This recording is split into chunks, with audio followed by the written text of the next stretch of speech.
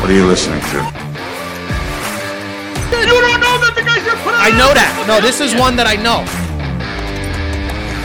Tom Brady's bordering now on godlike.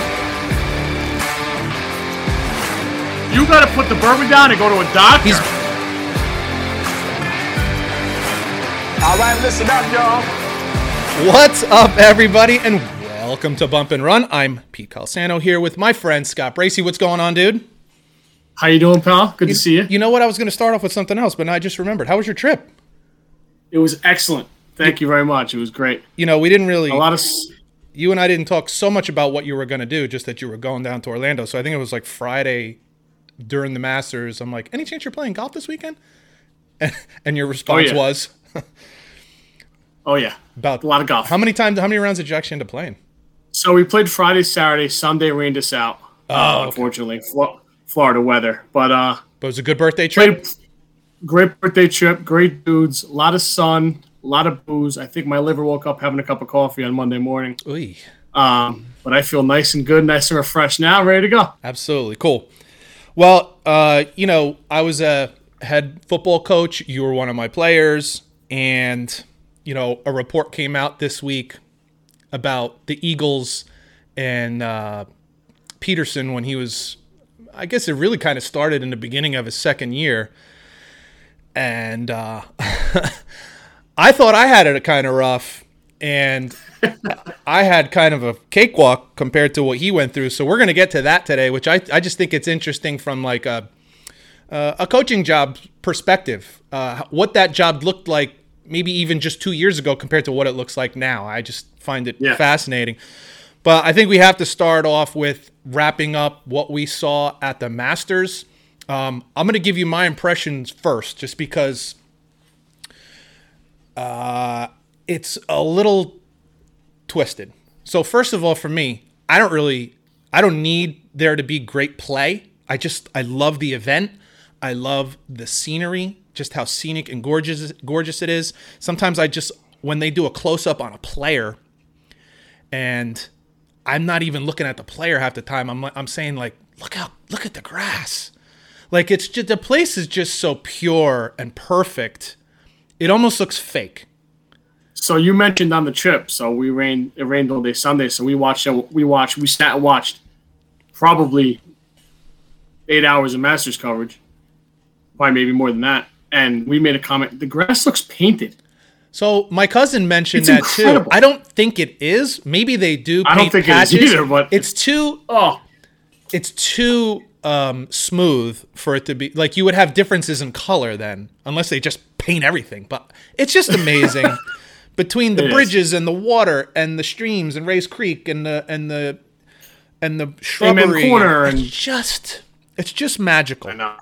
So I don't need great play or perfect play or historic play to enjoy it, because I just did. And, you know, right off the bat, I'll say congratulations to Hideki Matsuyama, first Japanese-born player, male, to win a major, which is, you know, that's historic in and of itself. But the play as a whole over the weekend left me a little wanting. Here's all I mean by that. There was no one who had a great week. So, like, you come out on Thursday, Justin Rose had a great day, right? Yeah. Gets to 7 under, which was 4 strokes better than anybody else, and you're like, holy shit, it's unbelievable. But then that's kind of where he stayed for the rest of the weekend. Now, but didn't he shoot even the next 2 days? Yeah, and I think did he end up at -8 or -6? Like, he basically shot even par the rest of the weekend, which crazy, wasn't great. Even the winner, Matsuyama, he had a great Saturday. I mean, he had an unbelievable Saturday, got himself to 11 under. He was 4 strokes out in front and still only ended up winning by 1. So, like, he held on. Yeah. He didn't take it. I mean, you could say he took it on Saturday, but, you know, that's a little anticlimactic. You want somebody to take it. We'll get into it, but he left the door open. Oh, my God. On Sunday. And that's the other problem. He left the door open and no one really pushed through. Jumped in. So, you know, I could look at a lot of players and say that there were some disappointments. You know, like Spieth, once again, kind of shits the bed in the front nine and then puts on a friggin' show in the back. He got as high as -3 at one point and ended up at -8, I believe. I think you're right, yeah. Like, at the friggin' Augusta National, you do that? Like, you can't let yourself get to -3 because look, if you didn't, you would have won. Like, he lost 5 strokes. He got him back and then or 4 strokes. So do you think he's just better with the pressure off there? Like, because this is the first time this has happened with him. No, I think his problem is I think he actually goes for it too much. I think he takes I don't know if the word is too many risks. Maybe that's the only way to look at it. So he's a very unique player historically and in these times. So let's talk about this for a second, because I didn't think about talking about it today, but let's just talk about it. You see the game going in a direction of big long drives. Try to put the shortest possible iron in your hand so that you can land a ball as close as you can to the pin. Like, DeChambeau has mentioned it multiple times. Koepka has said it before. Rory has said it before. They're not Dustin Johnson. Yeah, they're not terribly concerned. Now, Dustin Johnson's more concerned about it than those guys, but those other guys I mentioned are not terribly concerned if the ball ends up in the rough. Like, as long as they got a clean shot to the green, they'd rather be 40 yards ahead and in the rough than 40 or 30 or 40 yards shorter in the fairway. And why I say Spieth is unique historically, because even if you go back to Jack and Arnold, in their time, they were the bangers. They were the bombers. They were the guys that hit it long. They just hit it longer than everybody else, and they hit it straight enough. Spieth is unique in that he kind of screwed himself over the last 3 years by trying to gain yardage on his drive at the cost of some severe wildness. Accuracy, And why I say he's unique is because he's as good in his hand he's as good in the fairway with a 7-iron as some of these guys are with a 9-iron. You know what I mean? Even if they're in the rough, like, he's actually better off. He's as accurate with a 7 as they are with a pitch and wedge and a 9. So I think what you've seen him do, which goes to show you don't need to hit it that long. Most of these guys do. Most of these guys do. I'm just saying what makes him unique is he probably doesn't and probably shouldn't. He should do everything he can to get in a fairway, because when he's in the fairway, Jesus H. Christ, there may be nobody better in history with their irons than he is. It's really something else. So in that sense, he's just so unique, and that's where he screwed up on front 9, is that he got wild off the tee again, and it cost him dearly. Yeah. So, but again, you had to watch. It's kind of him and, I mean, listen, you're always going to watch the leaders, obviously, but he wasn't even close to the lead, and they still had cameras on him. DeChambeau wasn't even a consideration, so you're not watching him. But he's just one of those guys that you got to watch, and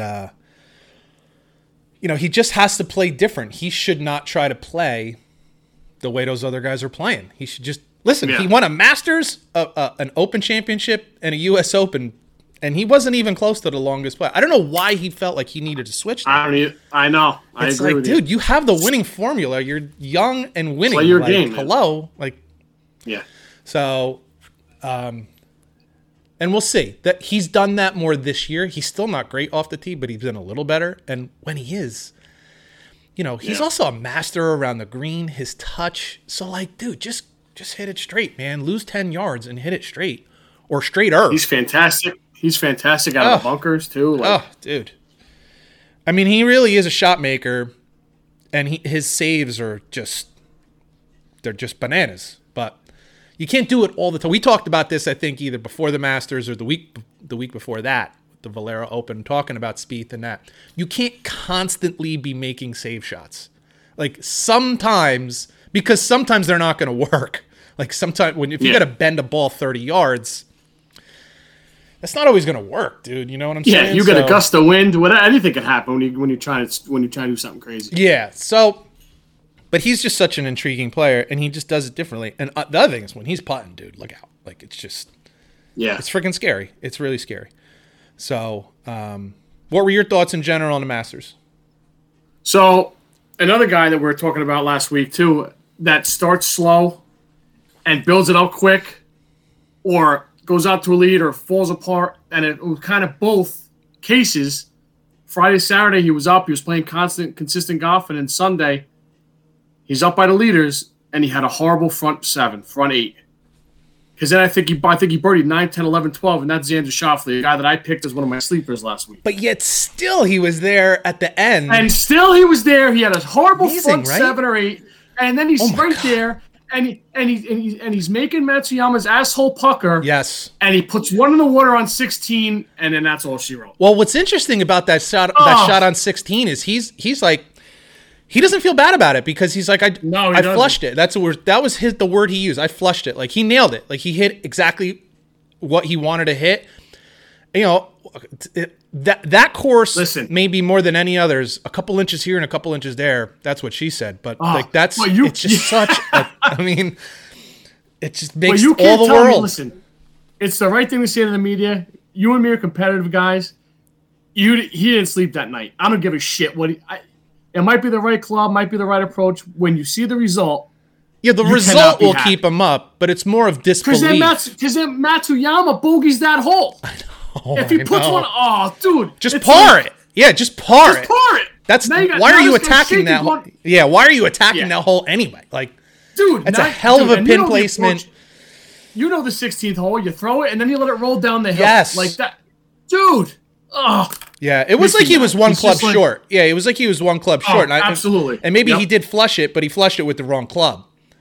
Yeah. So you can't do. And the reality is, the way he was playing and the way Matsuyama, frankly, was kind of his asshole was puckering. So so everybody knows what I'm talking about, I call that, like, when pressure gets on and guys get tight. You see this at the end of NBA playoff games. You see this at the end of football play. You see it at the end of playoff games. Guys tighten up. Like, it could be a high-scoring game in any sport. You can give me the college football playoffs. It doesn't matter. But those last, 8 minutes, things tighten up because now you go from want to score mode to I don't want to screw up mode. And when you don't want to screw up, you end up screwing up. So Matsuyama absolutely was, getting a little tight. Understandably. For sure. Understandably. Absolutely. And if he just nobody's mad at him for it. No, God, no, it's a friggin' Masters. Yeah, there's a pressure of a nation on the guy too, which none of us can understand. Yeah, I think Nance even said it. He goes, "No one's sleeping in Japan right now." No, and it's 5 o'clock in the morning. It's not, it's not. So, yeah, that one shot. Well, that's the other thing. Oh. So here's the other thing along the lines of what I was just saying about how there was no nobody stood out over the weekend. I mean, the winner's the winner, but he didn't play a great weekend or a great 4 days. It was just the shot of the weekend is a shot that goes in the water. It's not like Mickelson out of the pine straw. It's not Bubba out of the pine straw. It's not Spieth off the hill. Tiger's chip or whatever. Yeah, it's not Jack sinking a putt on the 18th at 45, 40, whatever years old. It wasn't a magical shot. It was a loser shot. That's what you brought that up, and that's actually the one shot that's stuck in my head from the whole weekend. So, because like you said, if he pars it and Matsuyama bogeys it, Matsuyama's going to the 17th shaking. Would they have been tied at that point? No, he still would have been down 1, but who knows? Now you got him thinking. Down 1, 2 holes to go. Listen, we still got the drama, but it could have been a lot better. And I hate when people say, well, did he still par out or par bogey? Dude, the whole doesn't matter. The whole puckered asshole theory means correct. If he's only up 1 with 2 to go, nothing that happened is the same because mentally you're not the same. It's a totally different ballgame. So and maybe Matsuyama plays worse in that situation, and maybe Schauffele plays better. Who knows? We don't know. And it could have been the reverse. It could have been that Matsuyama locks in because, dude, he's a great player. I mean, let's not pretend that he's a poor player. He's a great player. He's been close for a while. Yeah. Now he hasn't won in a few years, so nobody would have predicted him winning. But the guy could have stepped up and ended up winning by 2 strokes because he gets locked in. I'm not losing this thing. I'm not trying to say he would have lost, but do not pretend that everything would have been the same because it wouldn't. There's just no way it would have. So I agree. It was entertaining. No, go ahead, please. Yeah, well, one more thing I want to touch on too, how we always talk, how it's such a tremendous tournament and such a traditional thing, and having a first Japanese man win it. Watching his caddy go to the 18th. the flag, Ooh, I just got chills. and bow. I just got chills. It's just very cool because like I think it means a lot more there than it does in like a tournament in Texas. My God. But I think American players, European players don't bow, but I think I've seen players before kind of look back down the 18th fairway as if they're looking at the course like, thanks. Thank you. Yeah, thanks. Yeah. Because when you win the Masters, you go down in history. It's not just the major. I can't tell you, who won the last 4 U.S. Opens, British Opens, or British Opens, or certainly not the PGA Championships. But man, we all know who wins the Masters, boy. It's that jacket. It's such an exclusive club. I can't wait to see what Matsuyama serves at the Champions Dinner next year. Yes. Yeah. I'm not going to get, I'm not going to get any don't go there. Yeah, I don't need the woke police on my ass for saying like, something I'm not. But I just, everything about it is just so special. And frankly, I will say this, within the last few months, there's kind of been this hashtag going around. I think it's Stop Asian Hate. It started with Jeremy Lin and some of these guys. Man, how about the timing on that? Like Japanese man wins the Masters. Like that's pretty good timing for that to happen in this day and age. So, and he did it without saying a word. He didn't need to voice anything. Just said, check this out. And pretty cool stuff, man. Just pretty cool stuff. Yeah. Hey, we've been asking you guys to give us a call, leave a voice message if you use the Anchor app. Again, you can listen on Google Podcast, Outcast, Anchor, Spotify, any of those. But if you listen on the Anchor app, then you can leave us a voice message. And Steven Chester left us. Boy, that bourbon is good. Take a sip. It's kicking in already. This is fantastic. Steven Chester left us a message, and I finally figured out how to get it to play. So here's Steve. Hey guys, this is Steve from Chester, New Jersey. Long-time listener, first-time caller. Really enjoying the show. Keep up the good work. I feel like I learn something new every week. I'm a big Steeler fan. Got a comment. How do you guys feel about the Juju Smith-Schuster signing? Do you think they could have used that money elsewhere? I mean, that team really knows how to find no-name receivers that get the job done. Plus, I think Claypool has a chance of being number one, where I kind of feel that Juju is really a 1A or a B receiver. What are your thoughts, guys? Thanks a lot. I'll hang up and listen.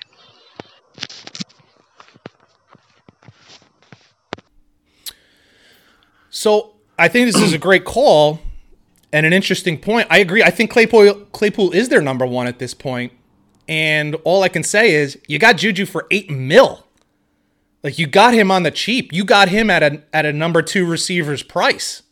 So, man, for the price, shit, if the Jets could have got him for 8, like I think you and I spoke after they signed Juju and said there were no better offers. And we did come to find out that there were from some other teams, but he actually would prefer to stay with the Steelers for less than to go somewhere else for more. That says something to me. If I'm a Steelers fan, I look at that and I'm like, that's friggin' awesome. Let's also remember he had 90-something catches last year. Now, he didn't have all the yards that he's had in the past, but he had 90-something catches and I think 6 or 8 touchdowns. Like, so we're not talking about, Kenny Galladay got 18, 19 million a year. Like, some of these guys got big bucks. The guy the Jets signed, Corey Davis. I was just going to ask you about him. Corey Davis had 65 catches. I like the signing of Corey Davis because I don't think he was that expensive either at $12.5 a year. He's making more than 8. It was a point of call. Yeah. Come on. I mean, come on. This isn't even, like $8 million for Juju to stay on that team with Ben one more year to take one more shot. Oh my God. To me, it's a no-brainer. It's a friggin' no-brainer because it's cheap. So, Steve, great call. Thanks for listening. And a couple things to add to that. I think you're right with Juju Smith-Schuster being a number 2. You guys also find these receivers every 2 or 3 years in 4th or 5th round. Manny Sanders, Antonio Brown, Mike Wallace before that. Even Claypool was a second-round pick. James Washington. James Washington.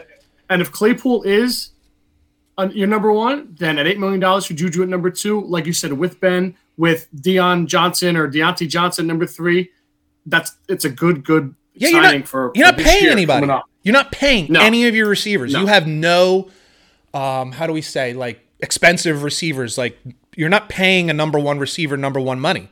And as far as Juju being a number two, on some teams he would be a number one, but I actually think he's better suited as a number two. But 100% he's better suited as a number two. But for Christ's sake, he's the best number two in the sport. I would argue with you on that. Give me somebody. Calvin Ridley with the Falcons. Is he at? Oh boy, I'd have to look at the numbers off the top of my head. I would probably say no, but no by like inches, not miles. Like an ass hair. Yeah, it's close. That's a great example. Frankly, good job by you son of a bitch. Thank you. Yeah, I'd have to think about it because he's really good. and the reality is, well, what's funny about you saying that is, if Julio Jones isn't there, he is a number one. Calvin Ridley is a number one. So he's a number two. He's a number two only because he's behind Julio Jones. But that's my point. I think he could be a number one, but I don't know if Juju is a number one on the team. I don't think Juju. I don't think Juju is either. When Antonio Brown wasn't there and Ben got hurt, Juju was not heard from.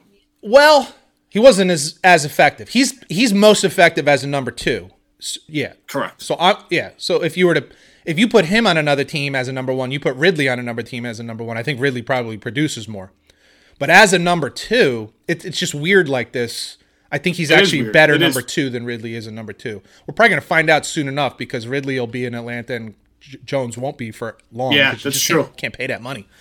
But great call, Steve. We appreciate that. We appreciate you listening, guys. Keep the calls coming, man. We'll get you on here. I finally figured out how to get the call on here, so that helps. Along with that, NFL. Before we get to our draft talk, just happened. I don't know if it was today or yesterday. Was it yesterday? Jadeveon Clowney signs with Cleveland. Yep. I'm going to let you go first on this one.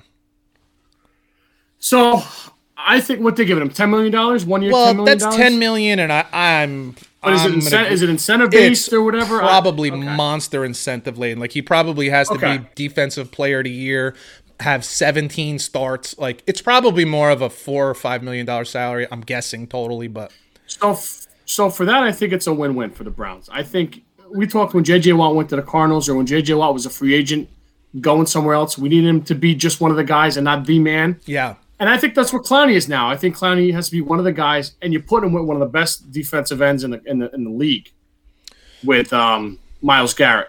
So the Browns have a pretty good team. I know you're not as high as I am. I'm high on a team. I'm high on a team. I'm not high on Baker Mayfield. Okay. So you put him on the other side of Myles Garrett. They got a pretty good defensive line. They got a pretty good secondary. They do play in a tough division. But listen, $5-6 million, what the hell do you got to lose? You got the money to spend. Now maybe your draft's different. Who knows? Yeah, I don't know what their plan was. That may be the case. I don't know. But listen, if you're not paying him a lot of money, listen, there's not much fanfare on it anymore because we talked about this a couple weeks ago. Jadeveon Clowney isn't the same guy, and maybe he never was the expectation guy. I was just going to say, I personally don't think he ever was. I think he's a bust might be strong because he is still a viable player in the league, but not even in the stratosphere of a number one pick and not what he was supposed to be and was hoped to be. To me, this is a nothing. This is a waste of money to me. You do? Okay. I think it's a total waste of money. I don't think they're any better. And he can sit there and say, because in his interview at the signing, he was like, "I'd be nice to get single teamed for once." Well, he got He got single teamed when he was with Houston, with J.J. Watt there, and the most sacks he ever had was 9, and that's going back 3-4 years. Never had double-digit sacks. Younger. And I'm gonna throw some numbers out at you just to, paint a better picture here. In the last 3 seasons, he's played, if you go back and work your way forward, 14, 11, and 8 games. So 3 years ago, he played 14. He's only played 16 games once. He's only played a full season once. 14, 11 with Seattle and 8 last year with Tennessee. How about sacks? He had 9 3 years ago. Hey, 9's nothing to sneeze at. That's a decent season, No. right? It ain't great. It's not elite, but it's nothing to sneeze at. He was also in his 20s probably at that point too, right? I think he's still actually in his 20s, but Is he really? upper Holy 20s. crap. He's only been in the league for 7 years.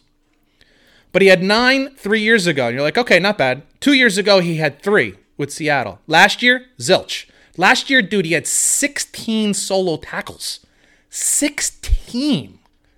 Wow. Like, you got linebackers who have over 100 tackles. Now, it's a different position, don't get me wrong, but like Yeah. 16 tackles, I think he had 9 assists. So he was part of 25 tackles last year. In 8 games, you were a piece of 25 tackles? Now, Makes a lot of sense why the Titans weren't very good on defense. well, to your point, I'll give him this. Like you just said, you got who's the defensive end? Myles Garrett. You got Garrett on the other side, so that's certainly going to help. I would expect his production to go up a little bit. A little bit, for sure. Yeah. But what's he going to give you? Like, because I just look at 0 sacks. 0 sack. You got defensive tackles whose only job is to clog the defensive line. Like, they stumble into a sack here and there. Like, most every defensive lineman has 1 sack. Like, you didn't even get a sack. More than 16 tackles. Yeah, too, you didn't get a sack by accident. Like a guy just tripped and you touch it. Like, you didn't get a single sack. You're a defensive end. You're Jadeveon Clowney, number 1 pick in the draft 7 years ago. You don't got a single sack? Like, I just think this is nothing. And so I'll put it to you this way, too. I think you're signing a name. Because if I read you his stat line, and I just said... Oh, I would agree. I would agree with that. I said, Tom Jones, with these stats, would you have signed him? Right. No. You're not signing him. No. You wouldn't be doing that. So... I gotta be honest with you. I'd be hard pressed to sign him for $1 million because I just don't see the value. And he doesn't play. He's always hurt. The Browns are about to sign the name. I think you put him with he had no one on the other side of him with the Titans last year. And if he gives you anything, and I think motivation is going to be a big thing. You would have thought that last year too, though. Now he's on a 1-year contract last year on a playoff team. Well, all right, yeah, that's true. I gotta be honest. I don't think he's unmotivated. I actually think he has a decent motor because even when he's not getting sacks, he plays the run relatively well. I just think he gets. I think he's one of those guys that either gets banged up easy or doesn't have a high pain tolerance or whatever the deal is. He's not available. He's just unavailable, and when he's banged up, he's extra unavailable. And I don't know. Just doesn't do it for me, man. There's a reason nobody else signed him up to this point, and so. They might be thinking whatever they give him is gravy, icing on the cake, whatever the old saying is. I mean, that's really what it is, honestly. Yeah. And because you have if he goes down, they're not going to miss him. No, no. It's just like so. And it probably, I'm saying $5 million. That probably is even high. It's probably his base salary is probably around $2 million. 3? Yeah, $2-3 million, and then it's all incentive laden. How many games? How many sacks? All that kind of stuff. So Pro Bowl or all pro, whatever the hell it is, you add it up. Yeah, playoff absolutely. appearance, which most of that stuff is not going to get reached. So I mean, I get it, and having a quarterback on a rookie salary, we've talked about this. There's a recipe for winning Super Bowls, and it's a veteran quarterback who's taken a team-friendly salary, a la Tom Brady, Drew Brees, or Russell Wilson. Well, Russell Wilson was on his rookie contract, or a guy who's still on his rookie contract. Like, and Baker's still on his rookie contract. So you can have 2 quality tight ends. You can have you could throw a couple $1 million at Jadeveon Clowney and the not worry. diva wide receiver, the 2 running backs. Yeah, you got all that stuff. So, for that part of it, like whatever. I'm not saying it's stupid. I just don't think it's anything. I don't think it's much of anything. And to your point, if you get anything, it's bonus. That's it. But I just think, if we're going to talk the Browns, man, they got some real holes in the secondary. Like, they got real serious holes in the secondary in a passing league. I don't know. I hear people talking like they're the favorites to win their division. I'm like, I wouldn't go that far. Yeah, can we slow down? The Steelers, whatever happened at the end of the season, they did start 11-0. There is still a team called the Baltimore Ravens who has a league MVP as their quarterback, and they are really good in the draft, and they're really good with, playing defense. Like, could we just slow down just a little bit? Like, I'm just not there on the Browns like a lot of other people are, and we'll see. Now, maybe they can get something for OBJ, and maybe they can make some more moves. I will give their front office some credit. The moves that they've been making have been working. Since getting rid of Freddie Kitchens, you bring in Stefanski. They've been moving in a better direction. Make no mistake. But I've been saying this now for a number of weeks. I'm going to say it again. If they go, what would the record be? 8-9, 9-8. Trying to do that gym teacher math. God forbid it's like 7-10. You're going to sign Baker Mayfield to a friggin' $35-40 million contract? Like, don't know. I don't know. Hey, don't forget we put our BNR clips out on YouTube. Big B, little N, big R clips on YouTube. And you'll see some of the highlights from the show. Video highlights, because you got two stunningly handsome men here. And I think it's worth checking out. And don't forget, you can also leave a comment on there. And if you leave a comment there, we might use that in the show. For example, another way to contact us is through Instagram. Our Instagram is... What the hell is our Instagram? Oh, Bump and Run Cast on Instagram. And you can direct message us like Chris in Galloway did. And Chris's point was about college hoops, because we were talking about the Final Four last week, Scott. And his point was about how there's been a shift in power. I just didn't look at it this way until he kind of encapsulated this, about how there's been this shift in power west of the Mississippi. He was specifying west of the Mississippi. Whereas now it's kind of Gonzaga, Baylor, Oregon are your really kind of power brokers west of the Mississippi. And we have teams like Arizona, Kansas. Now, I expect Kansas to be back, but Arizona, UCLA, while they played well in the tournament this year, they've been absent they've from been a lot of down years. They've been absent from the scene, like the major scene, for quite some time. Kansas State was a really viable team for a long time, and they're just kind of... Arizona State's another one. Washington, Texas. How about this one? Stanford.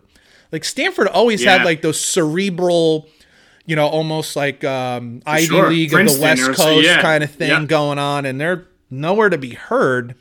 Oklahoma State, those teams are always pretty good. I mean, So he makes such a great point. Chris, thanks for direct messaging us with that. What do you think about it? You think this is kind of how it is now with Gonzaga, Baylor, and Oregon, or is this kind of a temporary thing? Is he right, or is it just kind of how it is now? I mean, he might be right, a little bit. I think Gonzaga's been around for a long time. Oregon now has been making a Sweet 16 Elite 8 run for a couple years now. Baylor's been around winning programs for 4 or 5 years now. So, and those coaches aren't going anywhere. Probably not, because those schools all have cash. They got the cash to keep their guy. He's kind of right. I think Cronin's going to have UCLA better in the future, consistently better. I wouldn't say they're going to be in the Final Four every year like they used to be, but they're going to be better. They're going to be a tournament team every year. I'll guarantee that. I think he makes a great point that those three teams might be the alpha of their conferences. Yeah, I would agree with him. It doesn't mean Kansas won't be in there. Texas won't be in there with a new head coach. Like, Houston was there. Yeah, Houston's been good. So you made such a great point last week about how, of all the Texas teams that have had powerful basketball programs in the past, this year we had Baylor and Houston in Final Four. Like, hello, like, wow, like there really has been a bit of a shift. And even Houston, while I don't think they're going to be an elite program, they've been a solid program for 6, 7, 8 years now. I might be a little off on the years, but that's probably close. It's not just a couple. It's not just a couple. I'm not saying they've been a Final Four team. I just mean they've been a strong program. Well, Calvin Sampson's been around. He's a good coach. Yes. They play in a weaker league. What do they play in? The American Athletic? Whatever that is. So that helps them out, I think. Yeah. So listen, that's a great call. Great message by Chris. Thank you.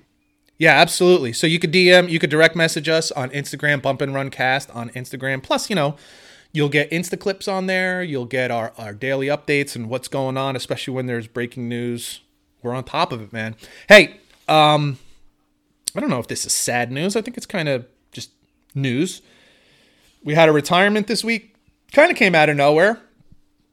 Julian Edelman did not pass his physical with the New England Patriots and then decided, I'm going to call it a day. And what was it? What did he tweet? Foxborough forever. Yeah, I think so. And then to this morning, he's selling Foxborough Forever t-shirts. So he continues to draw in the cash on his side hustle. But Julian Edelman retires, and I have to start off with this question. Is he or is he not a Hall of Famer? No, Yeah. he's not in my eyes. He never made a Pro Bowl. Listen, Isn't that it's fascinating? okay to be a good. It's okay to be a good player in the league and not be in the Hall of Fame. What the hell happened to that? Like, it's okay to be a solid NFL player coming from Kent State. You play with the greatest quarterback of all time. Oh, by the way, he was a quarterback in college.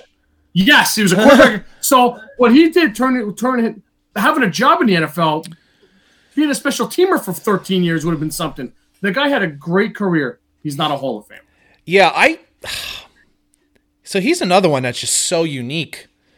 He's self-made player, college quarterback at a small school, even not even like, big school. Kent State, right?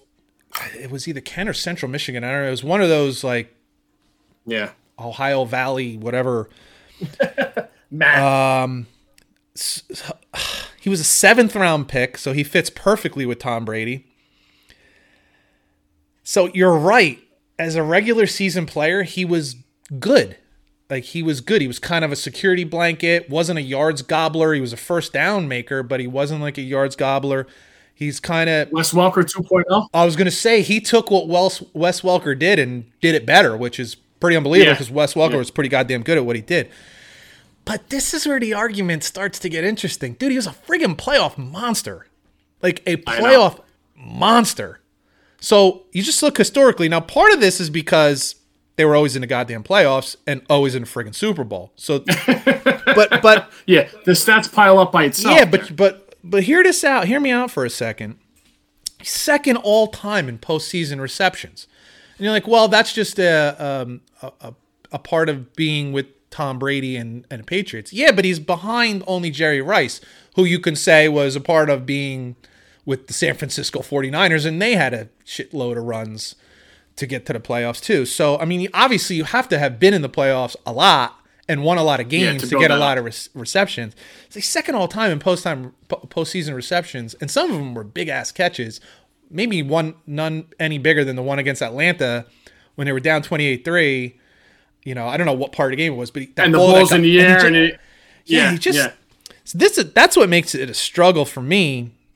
Like, I'm with you. Like, my initial reaction is no, he's not a Hall of Famer. Like, I just don't think of him as Hall of Famer. Like, Hall of Great, Hall of Really Good, not Hall of Postseason Great, but not. Yeah, like if they had a separate wing for guys who just showed up in the playoffs and were animals, right. It would be him and Eli Manning, because I put him kind of in the same context as an Eli Manning. Like, to me, Eli Manning is not a Hall of Famer because he's just had an average at best career outside of the playoffs because he had two monster playoff runs. So I would put those two in their own special wing of like guys who just killed it in the playoffs. Maybe there's others. I'd have to think about that. I think if I'm not mistaken, Eli's a 500 quarterback, right? Yes. Regular season. Yes, and he might have dipped below 500, but it's right around there regardless. And that ain't good. Man, that's not good. That's not Hall of Fame.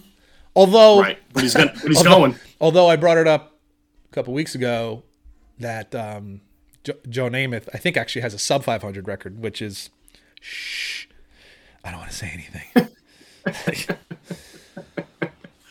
But Edelman is interesting. Wes Welker ends up leaving New England and going to your boys, going to Denver. Yep. Had a couple decent years, right? Yeah, 2 or 3, I think. But I think three max. I think that position, you take a beating. I mean, you're constantly catching the ball over the middle. Yeah, you're getting pummeled. You're getting hit by a linebacker or a DN that's trailing you, or a safety coming. Yeah, you're getting hit, man. You're talking about two little guys, smaller dudes. They were both stocky, but there was two smaller dudes just getting mashed by linebackers. Yeah. And I can't imagine why he didn't pass his physical for the Patriots.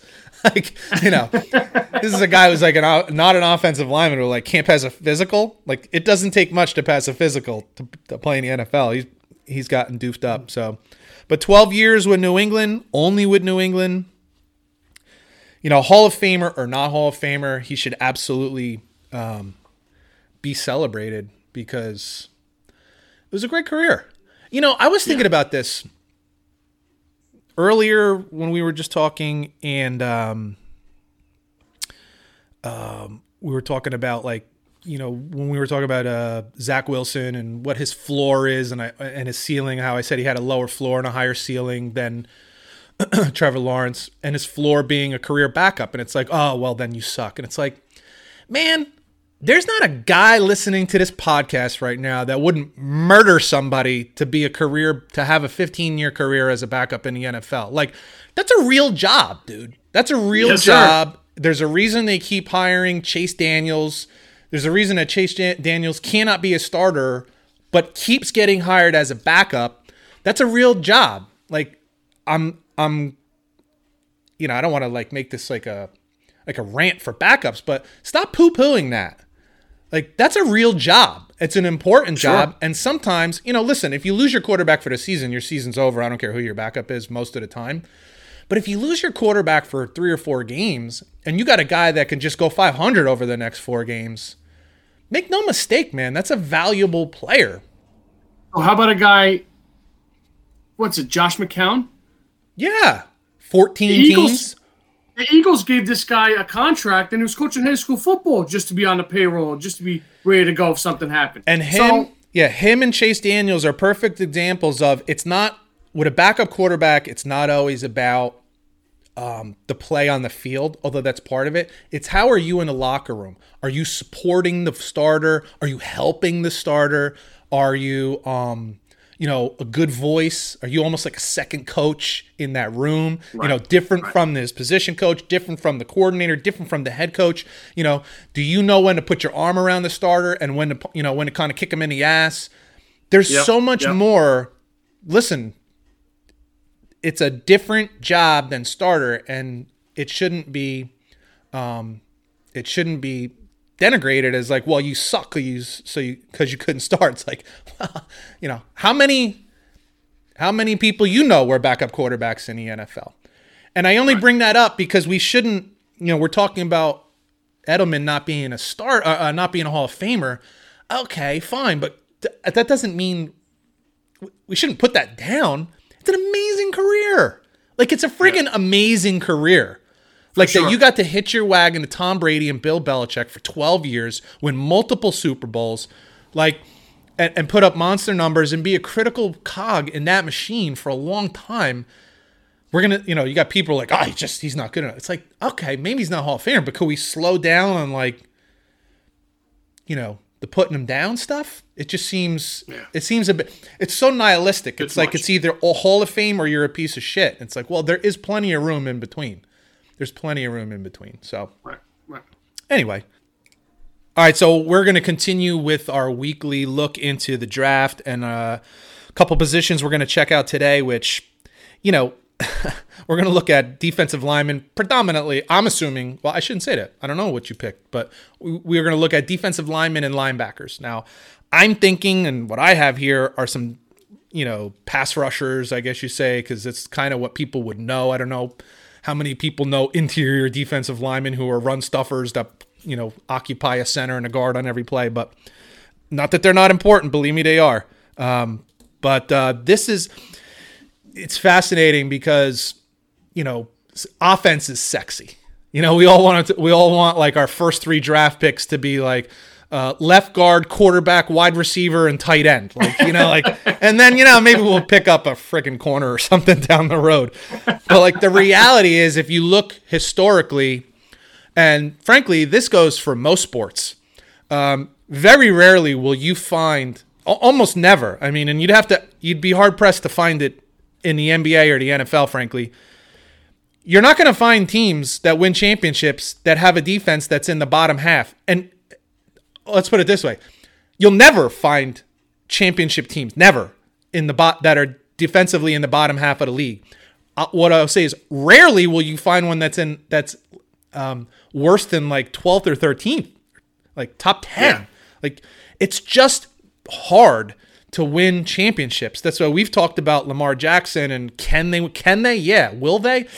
I wouldn't bet on it because to win a championship, you have to be so complete. And then on top of being so complete, you have to be special somewhere. You know what I mean? And a little lucky on top of that. And there's a big and some luck. So I say that stuff because we love offense and we talk quarterbacks and shit. I'll probably bring up quarterbacks, and I actually I want to bring up 2 quarterbacks that are in this draft later because I feel like I breezed over something and then I looked into something. But defense is vital, dude. It's friggin' vital. Good defense is actually better for your offense because they're going to put you in better field position. They're going to give you more opportunities to be on offense, Absolutely. which means you'll have more offensive plays. You'll have more yards. Offensive players will make more money when you have better defense because that means you'll get more touches. Like, it's better for the offense. Think of the New Orleans Saints. You know, they've had years. They're always good on offense, but the years that they were contenders is when they had good defenses and top 10 defenses.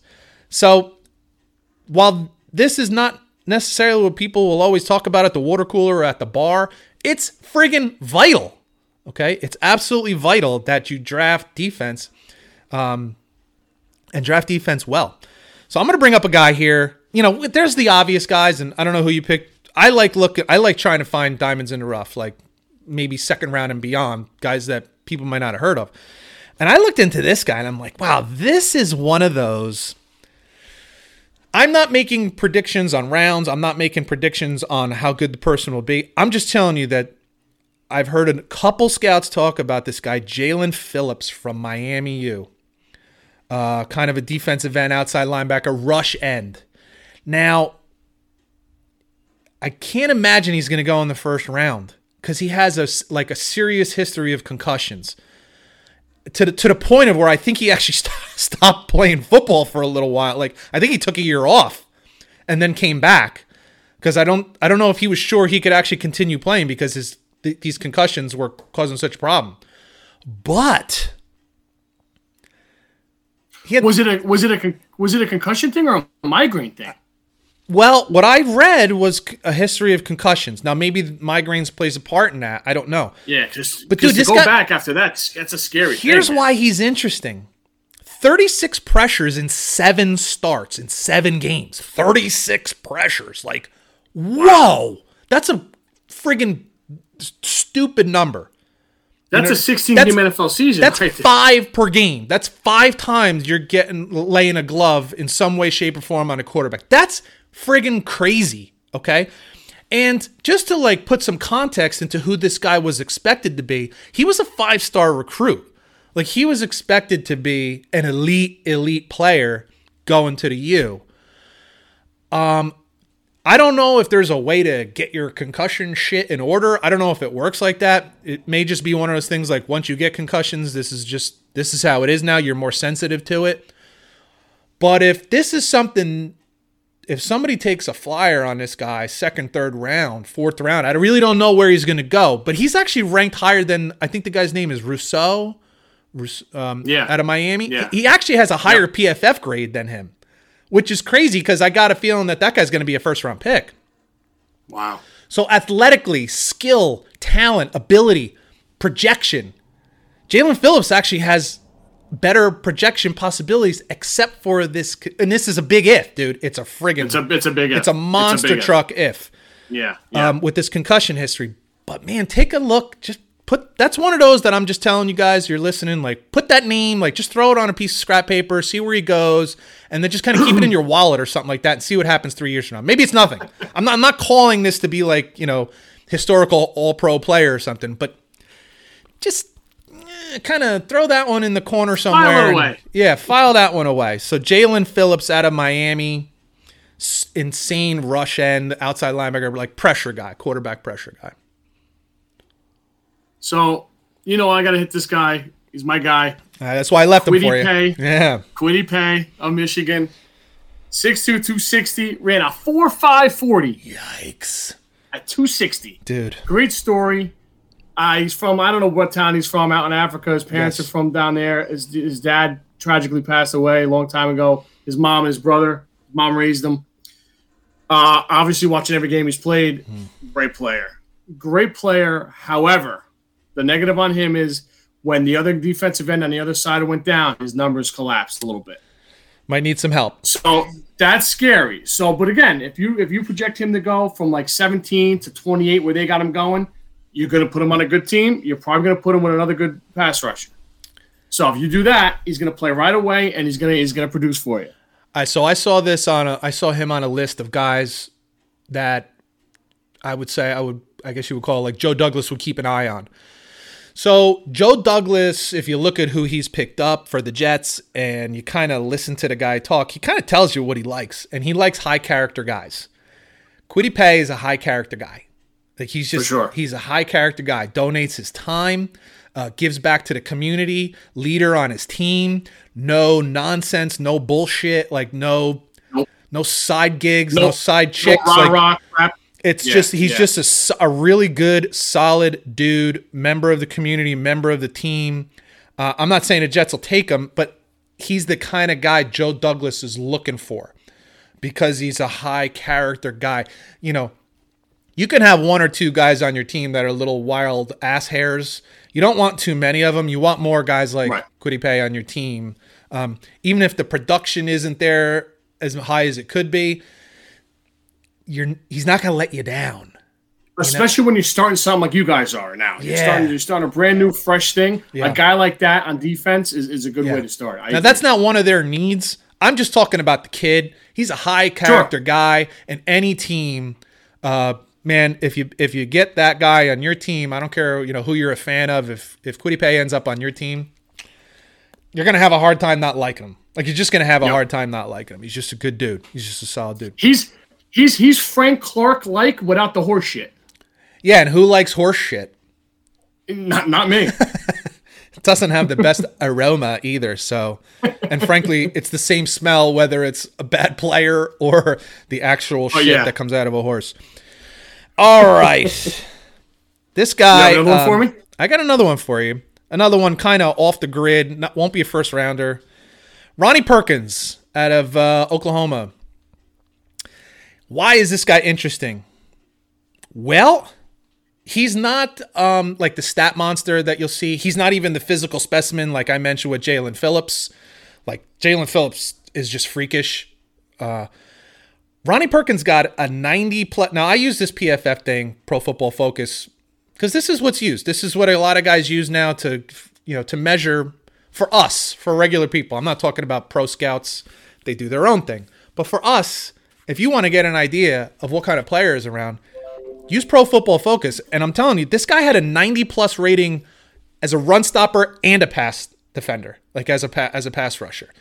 This shit is rare. Like, that doesn't happen at rush ends, outside linebackers, edge rushers, we'll call. We used Jadeveon Clowney, and we talked about him earlier. He was supposed to be a big-time pass rusher coming out of college. And the funny thing is, what he was better at in the pro was run stopper. Like, earlier in his career, he had high PFF grades as a run stopper and shit grade as a pass rusher because he just wasn't, right? This guy's got a 90+ both run and pass.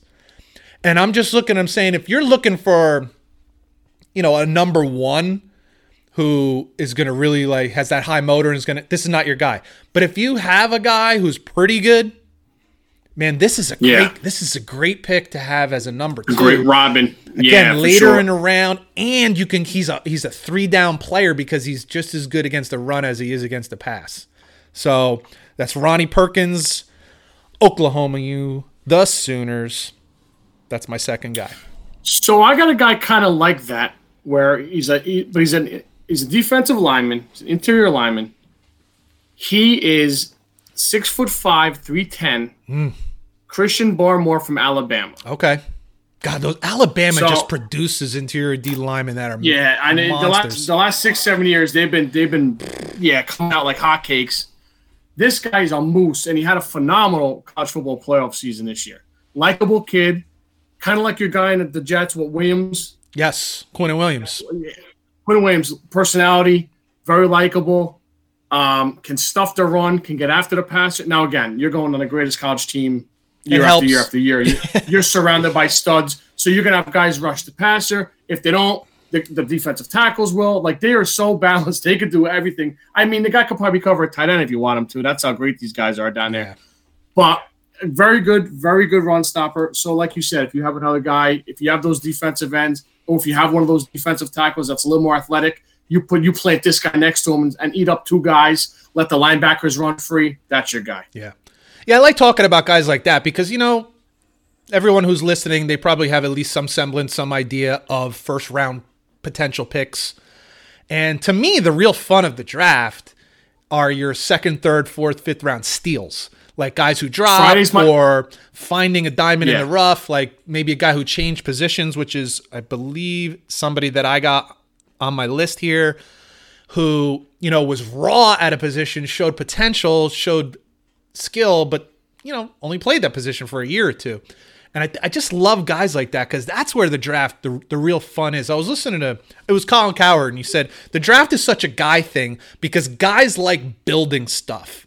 Like guys tend to be like builders, right? And what are you doing in the draft? You're building your team from clay and mortar and brick and you're, you're not sure, like, is this going to work? Is this not going to work? And finding a guy like that, a defensive lineman who may not be well known and then just balls out that, nobody ended up hearing. Like, I just dig that. And again, that's where the fun is, I agree. And it's one of those things too, like if you draft him in the 3rd round, you're not paying him much. You got him 4 years. You build around him, and then you sign him again, and you're still not, unless he's Aaron Donald, you're still not going to give him a huge contract. So, like, the guy could be on your team 8-9 years, and he could be a solid piece. Yeah, absolutely. So I like that one. I like that one. It's a good call by you there. All right, so I'm going to go to linebackers here, and a linebacker that I found that, again, this is one of those. What did I write down? Not as sexy. Like you have your Micah Parsons. I don't know if you're going to talk about him or, you have some of these guys, Owe, I think is another guy. Like you have players that are clearly play. This guy's name is Nick Bolton. I want to say he went to Missouri. I might be wrong on that. But I'm pretty sure he went. Any relation to Michael Bolton? I don't think so. He's not nearly as good a singer either. Although 80s music is the best. Nick Bolton is a Missouri guy, and Missouri. You're right. You're goddamn right. Yep.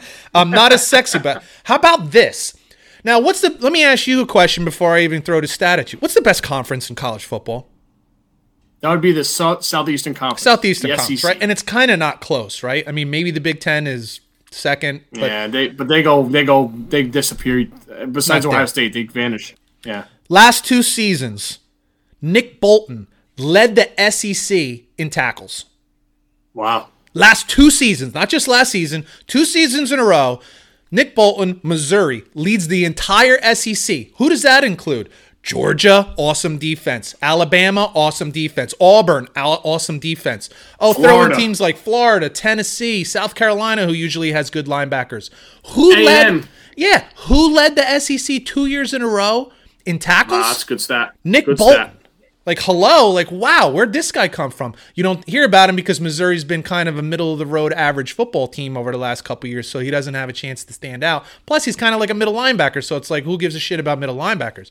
But you talk about production, his stats or his body isn't going to stand out, like his speed isn't going to stand out. But, dude, you lead the SEC in tackles 2 years in a row? That's saying something, man. That's impressive to me. Again, I'm not going to try to make a prediction on what round he's going to go on, but I guarantee you nobody that's listening to us has ever heard of him, and you should probably think about, keeping an eye out and an ear open as to where this guy ends up going.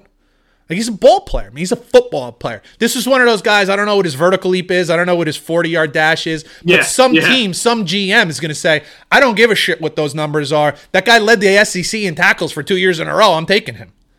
If you told me he was a London Fletcher, you sign right up, right? This is what I'm saying. Like, if the Alabama middle linebacker led the SEC in tackles, he'd have been All-American. Yeah. But because he's on Missouri, we don't know about him. And I don't know. I want to know about a guy like that. I want to see where a guy like that ends up. What are they going to project it, Pete? I don't know. I didn't see it. He, again, if you go by Pro Football Focus, he wasn't that far down the list. But he's not a guy that most people know about, So I got, I don't know, because I don't know his size. I don't know his size and speed and that kind of thing. Maybe he's an undersized guy that just overproduces in college football. Who knows? But I don't care. We've seen a Jonathan Vilma. We've seen a Sam Mills from my alma mater, Montclair State. We've seen undersized linebackers, play some serious football and be big-time players. So I don't really care. Now, maybe I wouldn't take him early in the draft. So be it. I want a guy like that on my football team. And you know what? Maybe he's a special teams player. Maybe he's a role player. I don't know, but I want a guy like that on my football team. That's a Rudy type player. If he's not a starter, that's a Rudy type player, which just elevates the level of competition of your team during practice and all that kind of stuff. So, even if he's a sub, he's a great sub to have. He can probably do a lot of things. You know he loves football. You don't lead the SEC in tackles if you don't love football. No.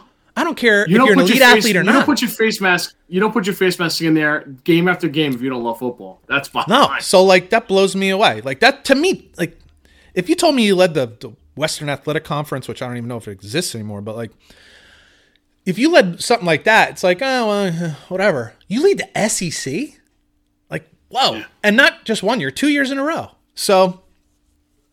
Yeah, it says a lot. Good name. It says a lot. I tell you what, I'm gonna keep my eyes out for him on Thursday, Friday. We're waking each other up here. This is great. That's it, man. That's why we do it. So I got a guy for you. I think you were trying to go this way before, but his name is very tough to pronounce. It's Jeremiah Owusu-Koramoah. There you go. From Notre Dame. He's too 6'1", 220. Too much for me.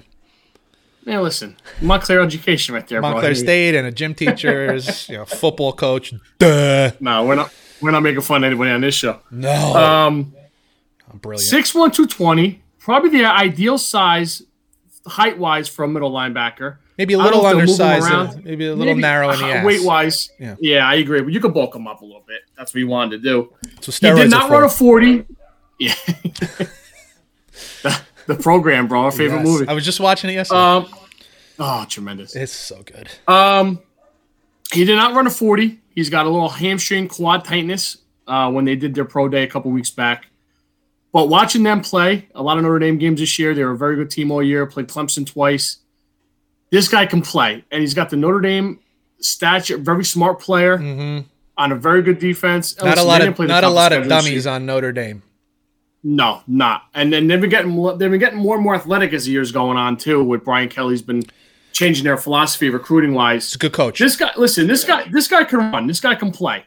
And as a Bronco fan, I don't want him at 9, but if they could do something, trade back or trade in or whatever, I'd be all for it. So you think you'd have to trade back into the first round for that? He's a first rounder, right? I think he's probably 20 to 35. I think late first round, early second round. Yeah, I think he is. I think just because he's smart, he's fast, and he's proven. Like we talk about this all the time. I like game film. Yeah. The combine's great and the pro days are great. I like game film. And watching him play against Clemson and running down ETN and covering the flat and doing all those things, and the Broncos need linebackers, I'd be all for it. Nice.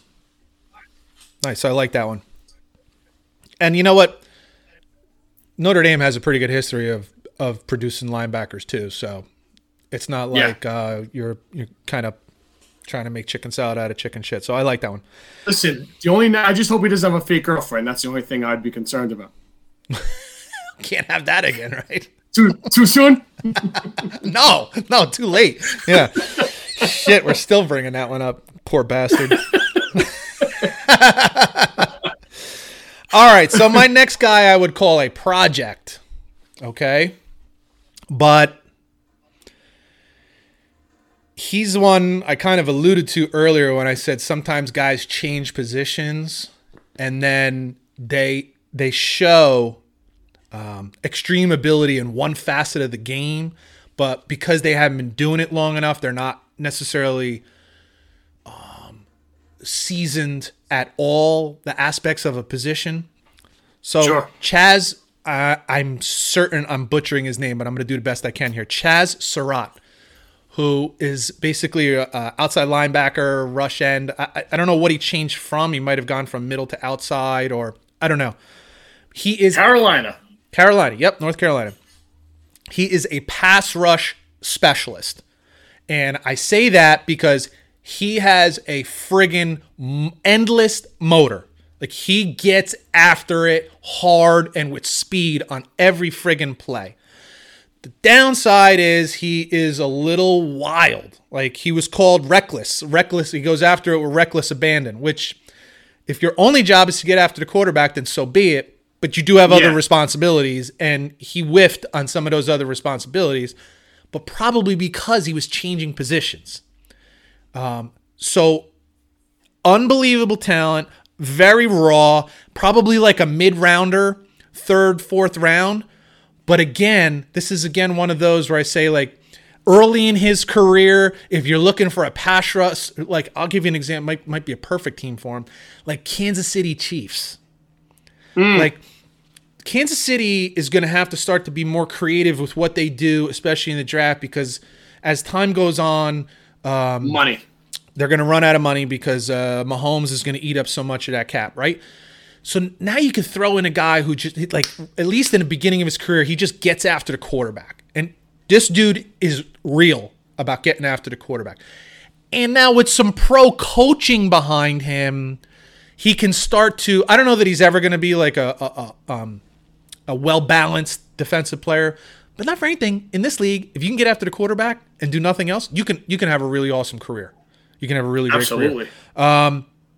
So I'm looking at this guy, Chaz Surratt, and saying, man, if you can get him third, fourth, fifth round, like somewhere in there, he's available, and you're just look. And I am saying something like the Jets for this, because while what they've done is they have bolstered that defensive line, pass rush is still an issue. I wouldn't draft pass rush for the Jets early in this draft. They have way bigger needs. But, man, if you can get a kid like this who he just got that motor and gets after it hard, and as the game goes on and guys get tired, he doesn't. And that's when you want, a guy getting after the quarterback late in the game, especially early in his career. Man, that's one of those guys that I just say, if used properly, if you expect too much, you're going to be disappointed. If you put too much on his plate, you're probably going to be disappointed because just doesn't have the seasoning. He just doesn't have the time at the position. But if you start him doing what he's good at and teach him over the next 3 years, he's one of these guys that could be a steal of the draft, that could end up being a Pro Bowl player that ends up coming out of the third to fifth round or something like that. Like where I'm saying a Nick Bolton who led the SEC in tackles, he's just kind of a football player, and I don't know if he's ever going to be an all-pro, just going to be a good football player.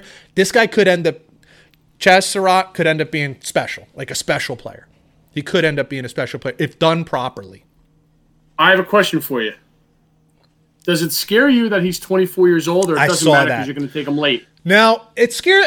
I don't know if the word is scared, but that's why I'm not going to draft him early. Okay. Yep. I'm not going to, I don't know. I didn't look at his actual stats. I was just reading his, review on like draft status and stuff like that. Yeah. Let's just say he had 10 sacks last year. Let's say if he had 10 sacks last year. If you get a college football player that gets 10 sacks, that's a first-round pick. Like, that's a first-round pick, dude, because that projects to even more in the NFL. Yeah. Longer games, more plays, more games. Yep. Then I'd have an issue, because now you're talking about, am I going to draft a guy who's 24 years old with a top a first-round pick? That's that would make me a little more concerned. But man, if you're going to get this guy, if you're talking about a third or fourth rounder, how many years do you want out of him? Yeah, exactly. You're looking for 6 to 8 years out of a rush end. So, or an outside linebacker, an edge rusher. It takes you 31 to 32. You sign up for that in the fourth or fifth round. Yeah. Yeah, and you make a good point. It probably will cost him. He'll probably end up going later because of it. He won't go early because of it. But if you're just looking, better late than never, brother. Yeah, and if we're talking about a fourth or fifth round, a third, fourth, fifth rounder, it's cheap. It's cheap. It's like cheap labor, and it could be. Listen, even if you got 4 or 5 years, what is it, 24? Even if you got 6 years until he's 30, you're talking, cheap labor with high production at a crucial position. Well, there's not a team in this league, and that includes the Browns who just signed Clowney. There's not a friggin' team in this league that doesn't want more pass rushers. Like there's not one, because the game is it's a passing league, it's a quarterback league. So there's 3 jobs: get a quarterback, protect your quarterback, get after the quarterback. Like that's the NFL right now. Get a quarterback, protect your quarterback, get after the quarterback. And if you can get after the quarterback, the Jets have been searching, a friggin' decade, maybe since John Abraham, for a pass rusher. And I'm not saying they're going to pick this guy, and I'm not saying they should. I'm just saying, like, I'm using them as an example of when you're looking because teams don't let those guys go. Like, they just sign. Those are guys you sign. You sign your quarterbacks, you sign your left tackles, and you sign your pass rushers. Like, if they're still productive, you sign them. Houston lets J.J. Watt go because they're starting over, not because they don't like pass rushers. Like, so everyone's looking for a pass rusher, and if you can get this guy later in the draft, you're not going to draft him early. Could be a major steal. Chaz Surratt out of North Carolina. Keep an eye out. So I wasn't going to do this guy, but I think because we talked about this 2 or 3 times already with sitting out a year and how big of a deal it is and how unknown it is, I got to hit him. Micah Parsons, Penn State. This guy is a stud. He's a stud. Yeah. Watching him play a lot of games in the Big Ten, watching him play Michigan twice. Let me interrupt you for a second. Sure, go ahead, buddy. There's an argument to be made that him and Kyle Pitts are the 2 best players in this draft. Yeah. Like, there's a real argument to be made, and the only argument that puts Kyle Pitts ahead is because of what you just said, that Parsons didn't play. Yeah. He sat You watched him play last year. You saw him play a whole season. Yep. Yeah, exactly. Micah Parsons is that friggin' good. He's a stud, man. He's a stud. 6'3", 245, a sub 4.40, dude. That's so terrifying. So he's Devin the Bush. Force that's generated White. With that kind of speed, man. Devin Bush and Devin White run that, but this guy's 6'3", 245, dude. It's scary. It's terrifying. Like, that's a horror movie. So I've been saying this for weeks. Broncos at 9. Broncos at 9. Please. This Broncos is who you've wanted. Yeah. Dude. Oh my God. And watching more film on him this week, getting ready for this. Oh, dude. No, the film is bananas. The only thing is, what the hell is he going to look like with a year off? Is he going to be This better? is the big question. Worse? Is he dude, All right, so I'm going to give you a name that he reminds me of, and I can't remember his first name.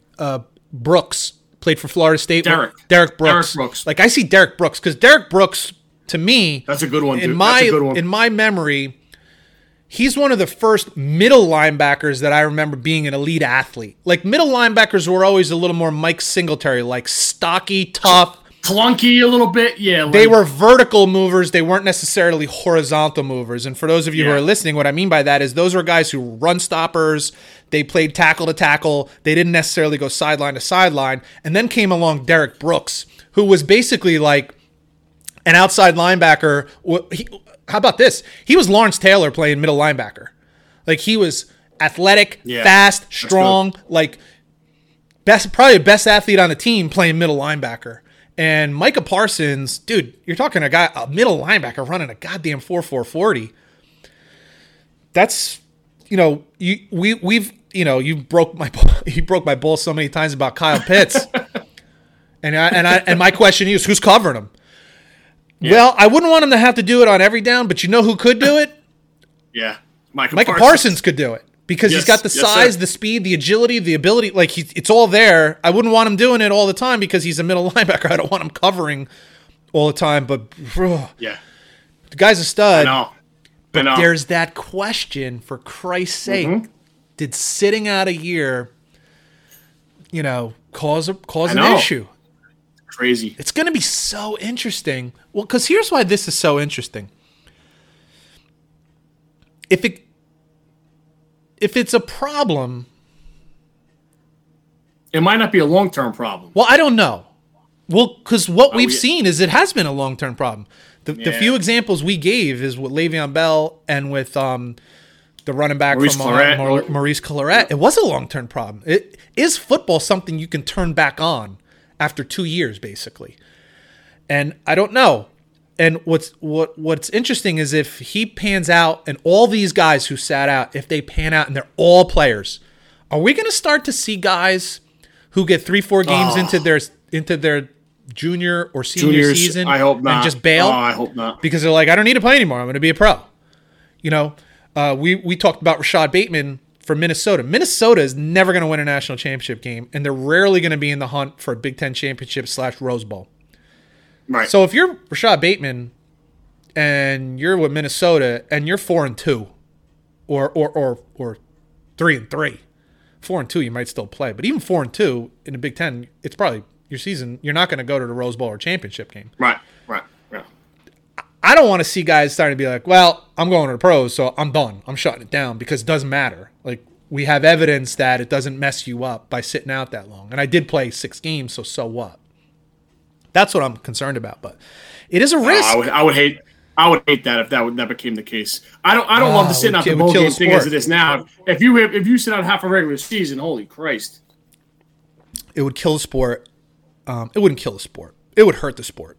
You don't want your. I remember when Christian McCaffrey decided to sit out the bowl game for Stanford, and I was like, "Really, dude? This is the last time you're ever going to suit up for Stanford. And you're going to sit out." And he sat out, and it didn't hurt him, but it just sucked.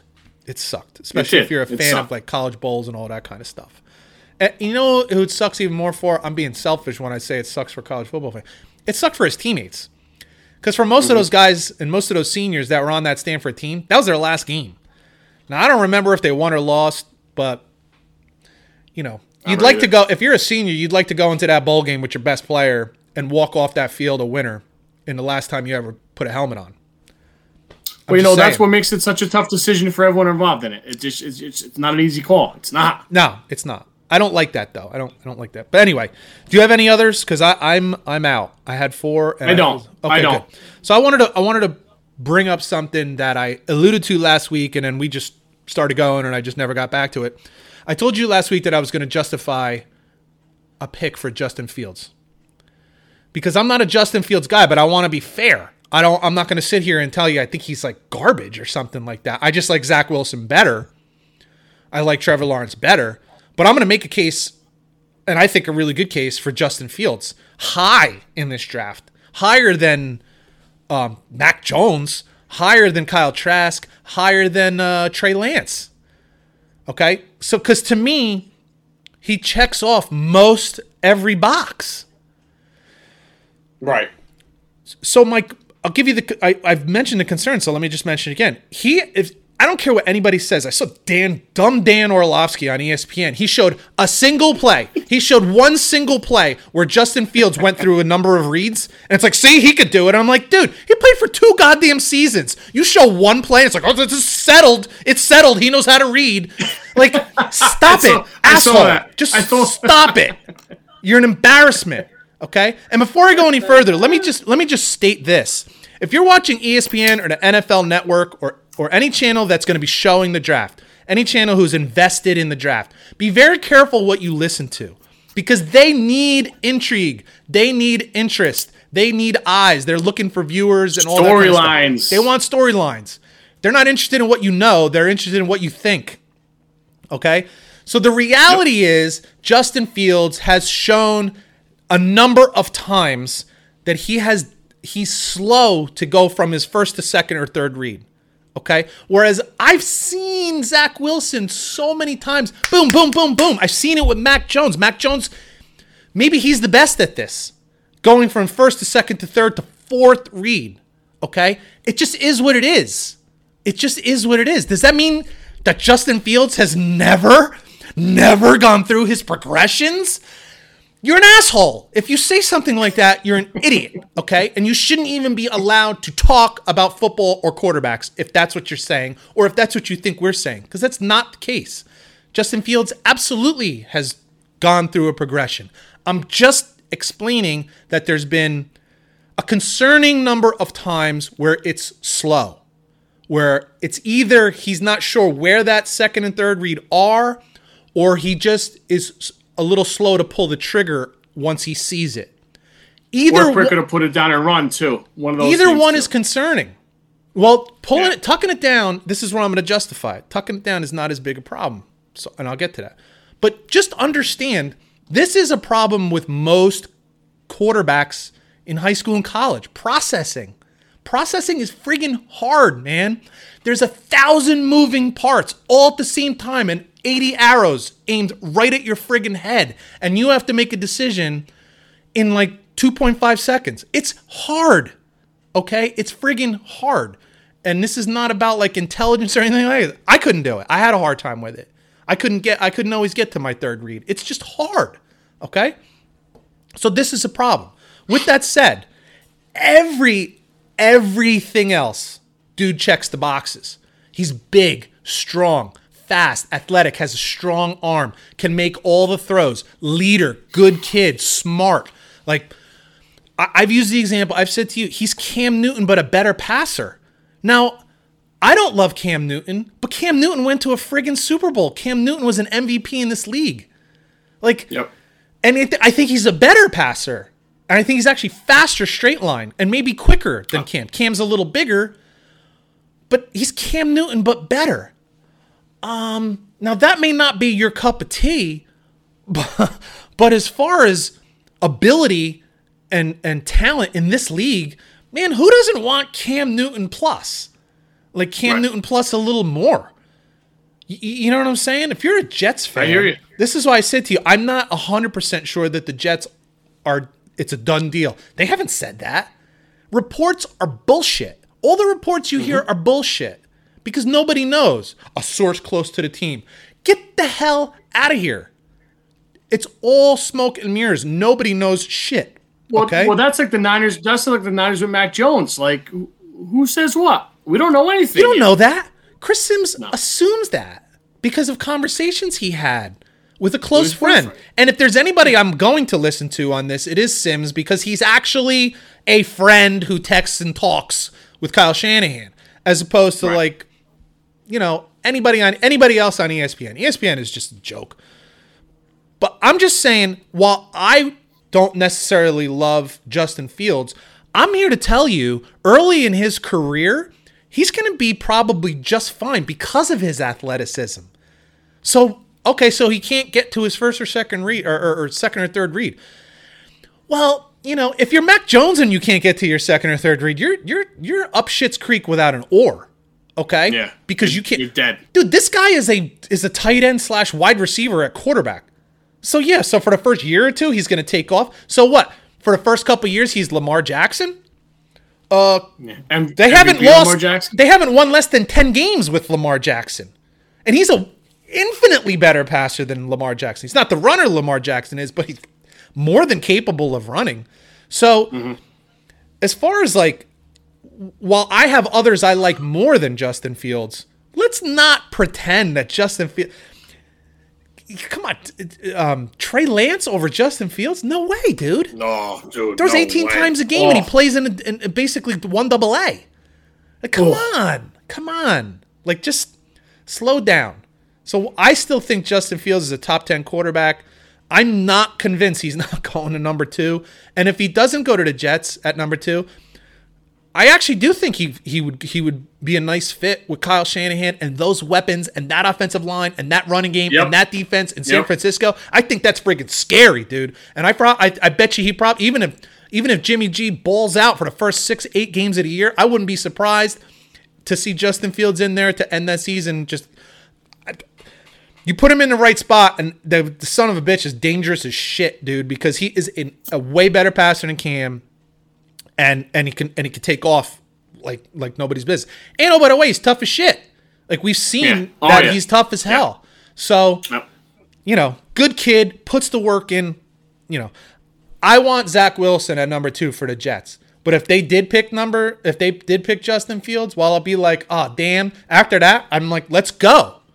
Like, let's go. Use the guy for his talents. Be smart and use the guy for his talents. Like, this is not like. Who was tight end that you mentioned that the Jets picked that one year? That it was like, what Christ. The hell? Out of Penn State. It was like Kyle Brady. Like, what? What'd you just do? Like, no. If they take Justin Fields, listen, if the Jets or any team, whoever takes Justin Fields, you have a strategy in mind of how you're going to use this guy. You understand what I'm saying? And it ain't going to be like using him like Tom Brady. So, you know. That's my rant on that. Listen, good rant.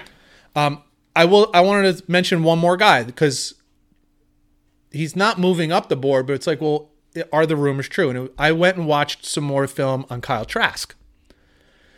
And I watched his pro day. Now, the pro day doesn't mean shit, in my opinion, for the most part. Pro days can confirm what you already know. And that's about the best you can get out of it. Or they can disprove something that you thought. That's about it. And I'll take that. It's worth the trip. And That's here's a good call, yeah. And here's what it disproved to me, that Kyle Trask has like a noodle arm. Like this is how things change, right? You go from not having a cannon to you have a now you're Chad Pennington. Okay? He's not. He is not some weak-armed dude. He can throw a rock. I haven't heard that one that he had a weak arm. He doesn't have a cannon. He doesn't have a cannon. Right. This is true. But you can still play in the NFL without Oh one. my God.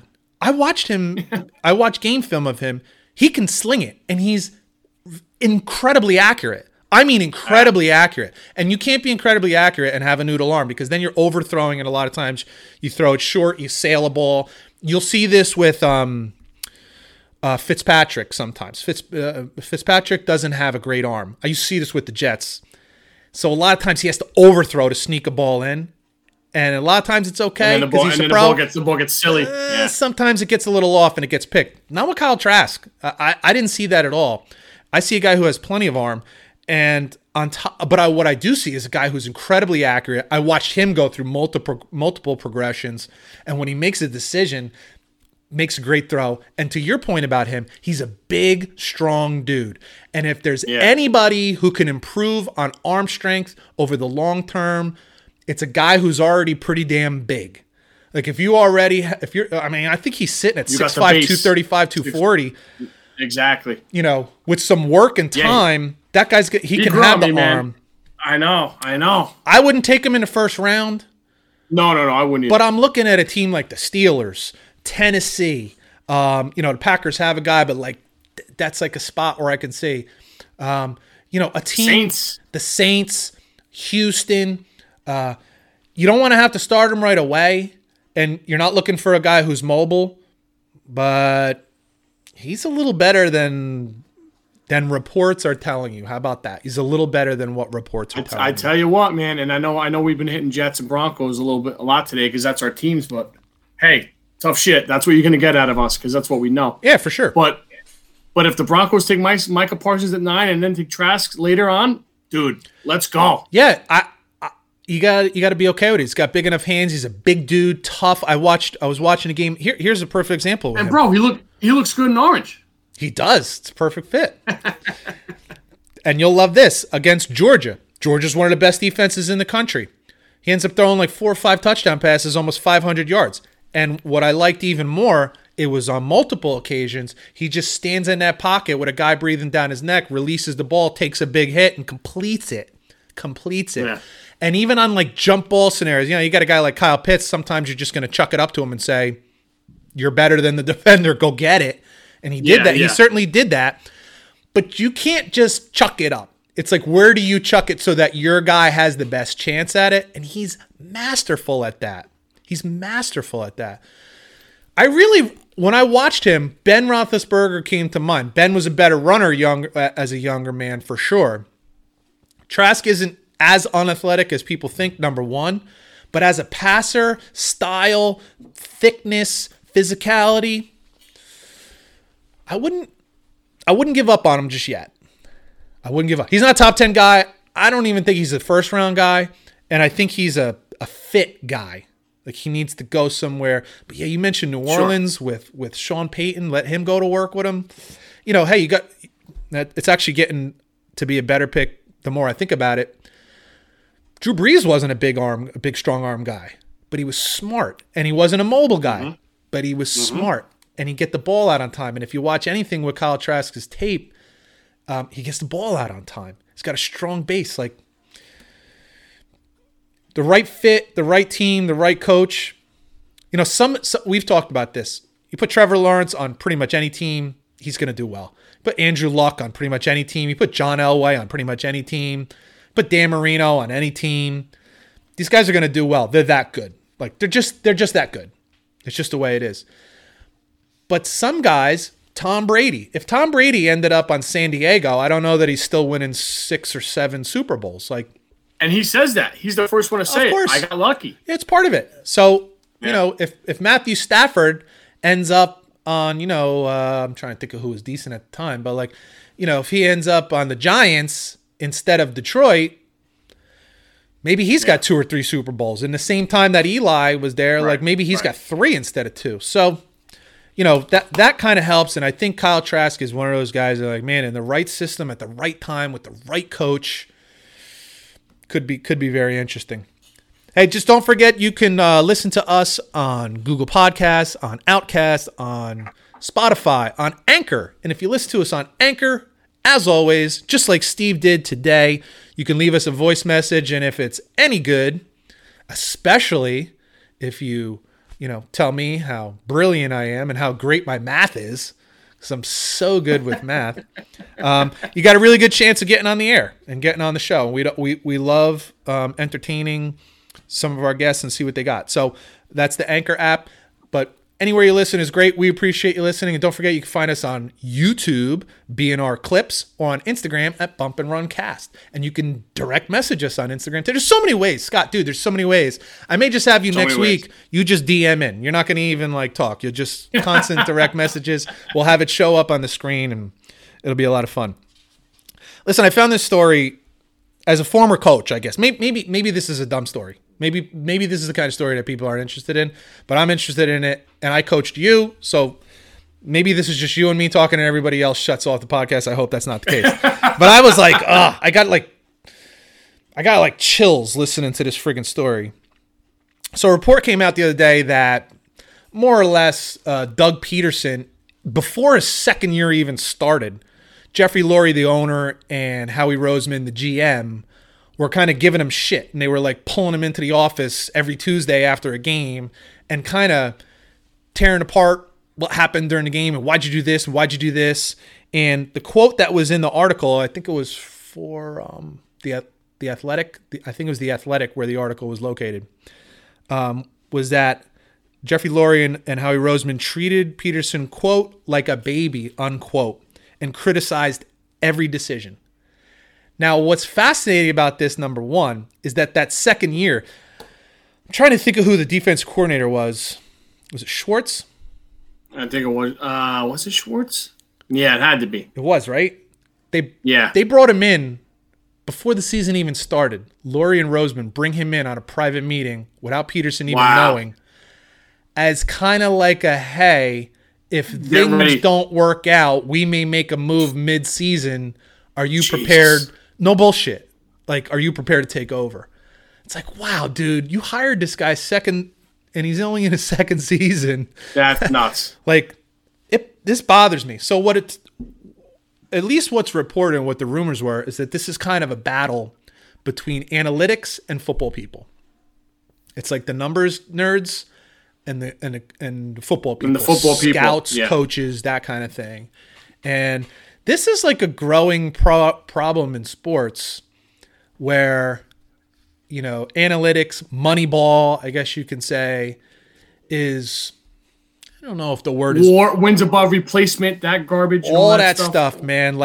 In baseball, we saw it before football, and it was walks are almost better than hits.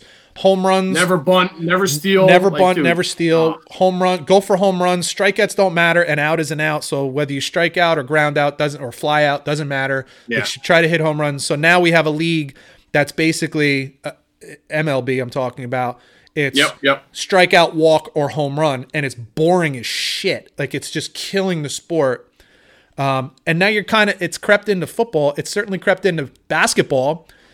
If you think that it just became sexy for guys to shoot threes, you're out of your gourd. It's because analytics show us percentage rate for. I knew this as a high school kid. Why am I gonna shoot a 2-pointer when I shoot threes at the same rate? For me personally, I set a county record for threes my senior year. I had 36 threes. I only had 12 twos. Right? But why? Because for me, I can hit 40% from 12 feet. I can hit 38% from 3. So why the hell am I going to shoot twos? Yeah. When I basically hit a same percentage and it counts for 33% more. So, or 50% more, actually. So, analytics is what's killed sports fun, the fun of sports. You don't have your Michael Jordans and your Dwayne Wades anymore because the game is dunk or 3. And this is what is happening in the NFL also. One of the games that they talked about, I don't know who they played specifically, but they ran the ball for like almost 200 yards. And the analytics guys, and they ended up winning the game late. And the analytics guys were like, why didn't you throw it more? And it's like, well, they're playing cover 7. And for those of you who are listening, which means basically you have 7 defensive backs and four down linemen. You can't continually throw into that. It's bad numbers. They're giving us the run. They're giving us the run. Oh, by the way, we almost ran for 200 yards. And we won the game. Why are you questioning this?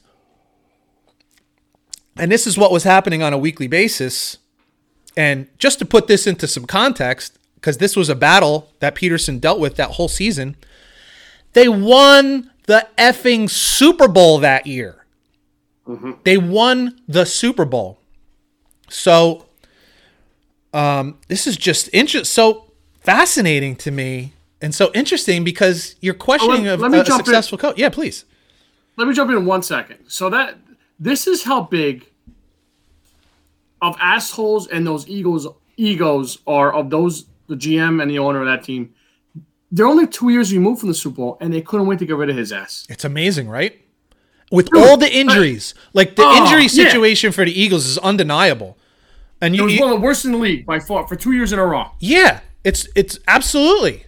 And still the year before, Carson Wentz found a way to get him into the playoffs by winning the last 4 games of the season. You're like, damn, man, wow. Yep, and you get no credit for that. And you get fired 2 years out from winning a Super Bowl. But it's like, Jesus. That makes a lot of sense why he got no credit for it. Because they didn't want any piece of giving it to him. No, clearly not. Clearly not. Part of it may be a media-driven narrative because what do we look at? What did many of us think when Frank Reich took the Indianapolis job? The Eagles were never the same. Well, there was a lot that was not the same. They didn't have the same receivers. They didn't have the same defense. They didn't have the same injuries decimated. At the end of the season 2 years ago, they were playing with practice squad players at wide receiver and winning. I don't necessarily love Peterson as a coach, but dude, I mean, come on. You're 2 years removed from the play. You're 1 year removed from the playoffs. You've been a winning head coach every year except this past season. You won a Super Bowl, and after 4 years, you're friggin' gone? Yeah. This is Google, dude. This is the Google effect. This is analytics. This is numbers. This is zeros and ones, algorithms taking the place of humanity. And while I think make no mistake, it has a place. It certainly has a place. I mean, that's part of scouting, right? This is what we've done forever. What are your tendencies? What are you likely to do in this situation, that situation? What works best for us in this situation, in that situation? But at some point, there's no algorithm for deception. There's no algorithm for retaliation. Yeah, absolutely. There's no algorithm for changing the pace or leading misdirection, basically, leading them this way and going this way. We're going to make, I play a lot of ping pong and I love, one of the things I tell my students at school is I don't try to move you over to one side of the table all at once. I'll take 3 shots to move you over 3 inches at a time. And then I go to the other side. There's no analytics for that, dude. There's no number that says do it 3 times. No, I have to see it. I have to react to it. How much did you move? Okay, I want you to move a little more. Okay, you move that much? I want you to move a little more. And now I'm going to go to the other side. See, with football and sports, you have to play it to see what the other team's doing. Well, you can't just make decisions based on numbers. Analytics to me in sports is ridiculous because, you just made good points with your ping pong thing, but, dude, injuries and weather in baseball and football especially, dude, you can't factor. You get a fucking snowstorm. Excuse me, you get a snowstorm in the East Coast. Are you gonna throw the ball 45 times? Yeah. You're gonna run the ball I mean, I don't care what the numbers say. So like you said, your eyes sometimes and your common sense sometimes has to play a part in it. Yeah, no, whether you're Doug Peterson or any head coach in the NFL, I don't even care if you're Adam Gase. Adam Gase spent a number of years in football. There's a reason he got head coaching jobs because he showed at least a penchant for knowing what he's doing as a coordinator. Yeah. It took years, maybe decades for most of these guys. That's got to mean something It drives more me than nuts. just numbers. Again, I'm not trying to say, even John Gruden acknowledges, and John Gruden is as much a football guy as there is a football guy. He doesn't want to hear too much about numbers. But even he acknowledges that the analytics has a place. Works. So, and Of so, course. yeah. Of course, you want a direction, you want an idea, you want to feel, hey, you want tendencies, you want all that kind of stuff. But for it to make every one of your decisions, why bother having agreed. coaches? Why don't Jeffrey Lurie and Howie Roseman just call plays from the booth? Like, what's the point? These are people. I swear to God, sometimes I think the Yankees, Aaron Boone's a robot, and sometimes I think they're managing a game from the upstairs, and it's driving me crazy. Yeah, Moneyball started with Oakland, and Oakland hasn't won a World Series. Now, you could say, well, they don't have the money to do that. Well, the Yankees have been using analytics and Moneyball almost purely now, and they haven't won one either. And you can say, well, Boston used it back in the day, and they did. Boston was friggin' loaded, dude. They had a loaded-ass team. They had great pitching, great hitting. Like that, they were really, really, really, really good. They didn't win because of analytics. Stop it. And what analytics isn't. They had the it factor. They had the chip on the shoulder. Come on. They had the swagger. Yeah, I mean, this is. I think Pedro Martinez was great because of analytics. Like, stop it. Just stop Do you think someone was gonna go tell Kurt Schilling about analytics? I mean, I don't think so. In the end, these are people. So I'm a teacher. And one of the problems, I wrote a book, it's called School Sucks. And one of the things I talk about is that everything can't be data driven. Like one of the catch terms in education right now is these techniques are data driven. Your data doesn't mean shit when you're dealing with my student whose father just beat the shit out of his mother last night. What does your data say about that? Because you don't know how to handle that kid when he's in with 10 other kids and they're all happy and having a good time and he feels like shit. Or my other student whose father has cancer and he's normally a happy-go-lucky, go at it, enjoy life kind of kid. And today he's not saying a word and you got to figure out why. Your analytics and your data doesn't mean shit for a kid like that. In the end, dude, all the pieces that we're playing with, except for the football, the baseball, the basketball itself, are human beings. Mm-hmm. And motivation plays a factor. And life plays a factor, and home plays a factor, and age plays a factor, and injuries play a factor. Tom Brady is the anti-analytics. He doesn't make sense. He doesn't have the strongest arm. He's not mobile.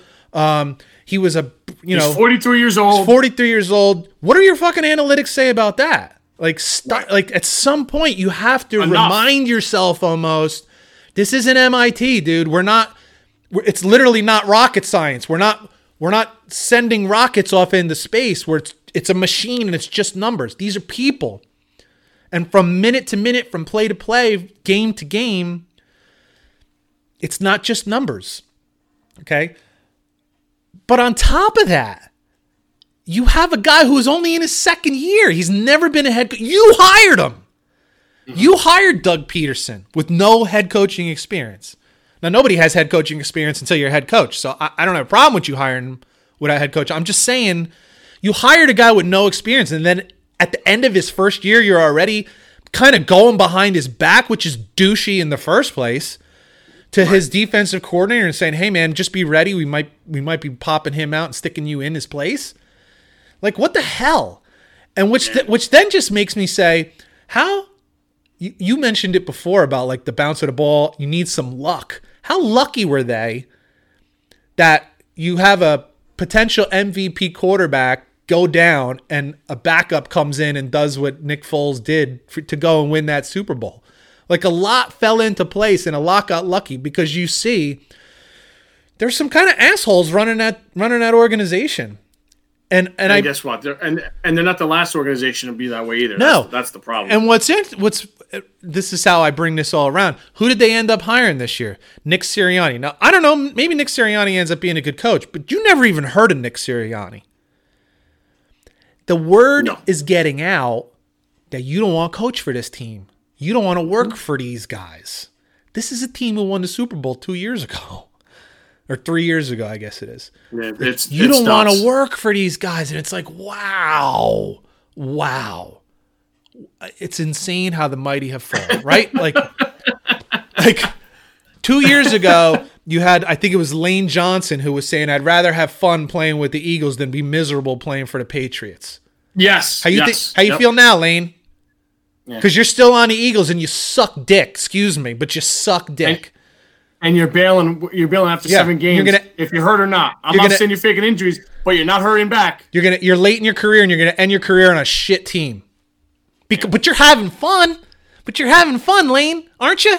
Oh! You only won 5 games last year. You're not having fun anymore, dummy. Exactly. Dummy. How do you look now? Take a sip. You're right. Good call. Excuse me.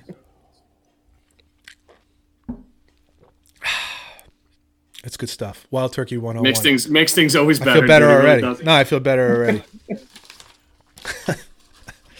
I don't know, man. I don't know.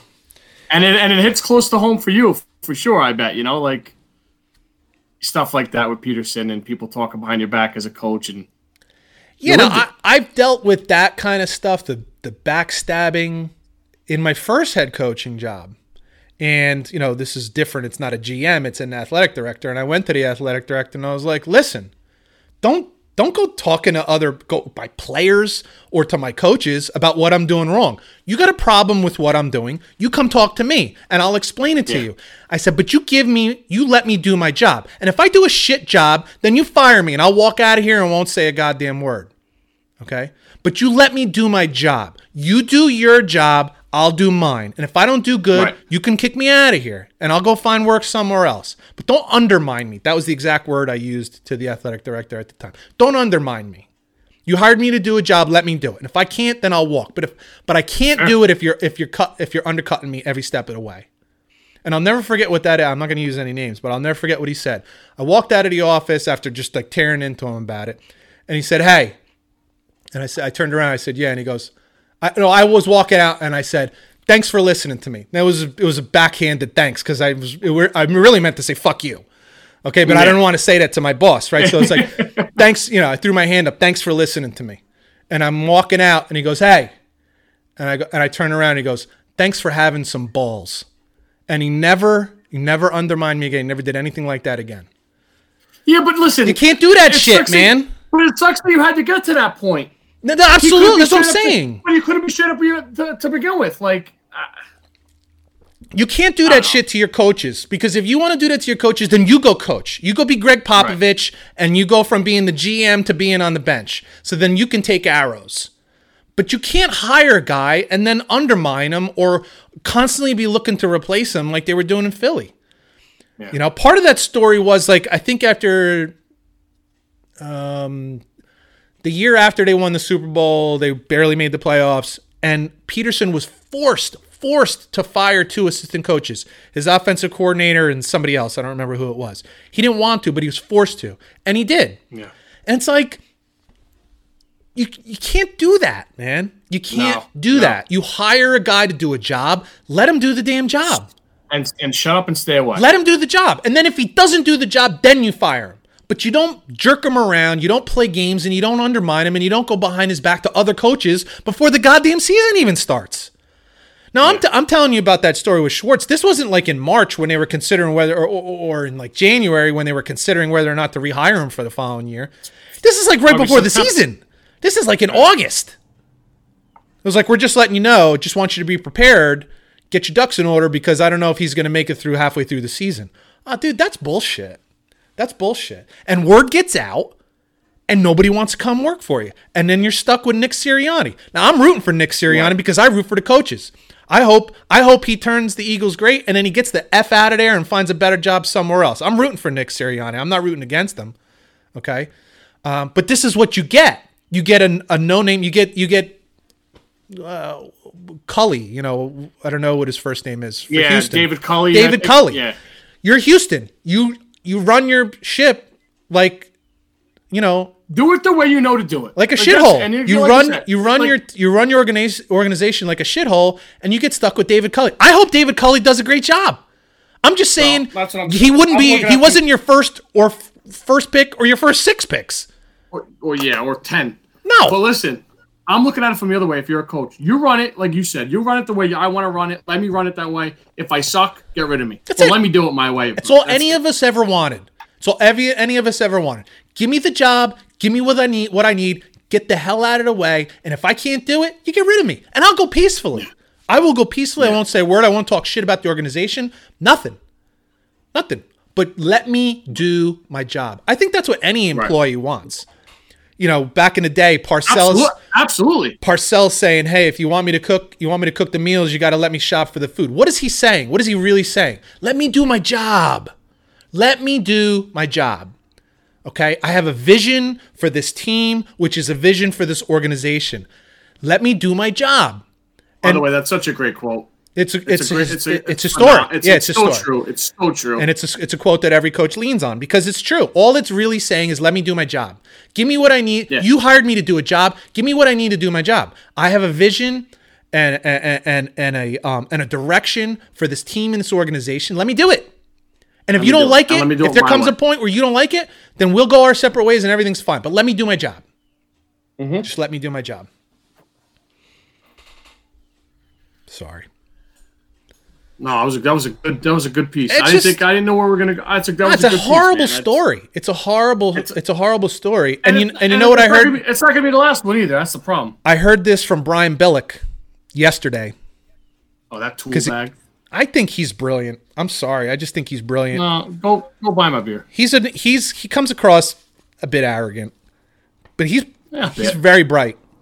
But what he said was, because I think he was on Coward. And Coward brought the story up.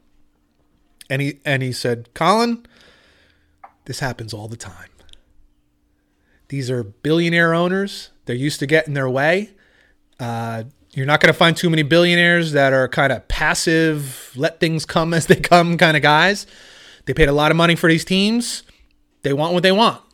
You know, I think the guy's name is Tepper for North Carolina Panthers. I think that's the owner. He's the richest owner in the league. What did he say? Get me a goddamn quarterback. I want to start winning games. I don't want to be mediocre anymore. Dude, you've owned the team for like 5 friggin' minutes. But this is their nature. This is how they got to be to where they are.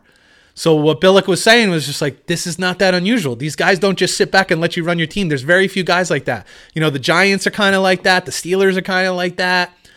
The Chiefs kind of have a history of that. Denver. The Packers definitely, because they don't have a real owner. They were owned by the community. Yeah. But, you know. It's getting rare after that. Chicago, a little.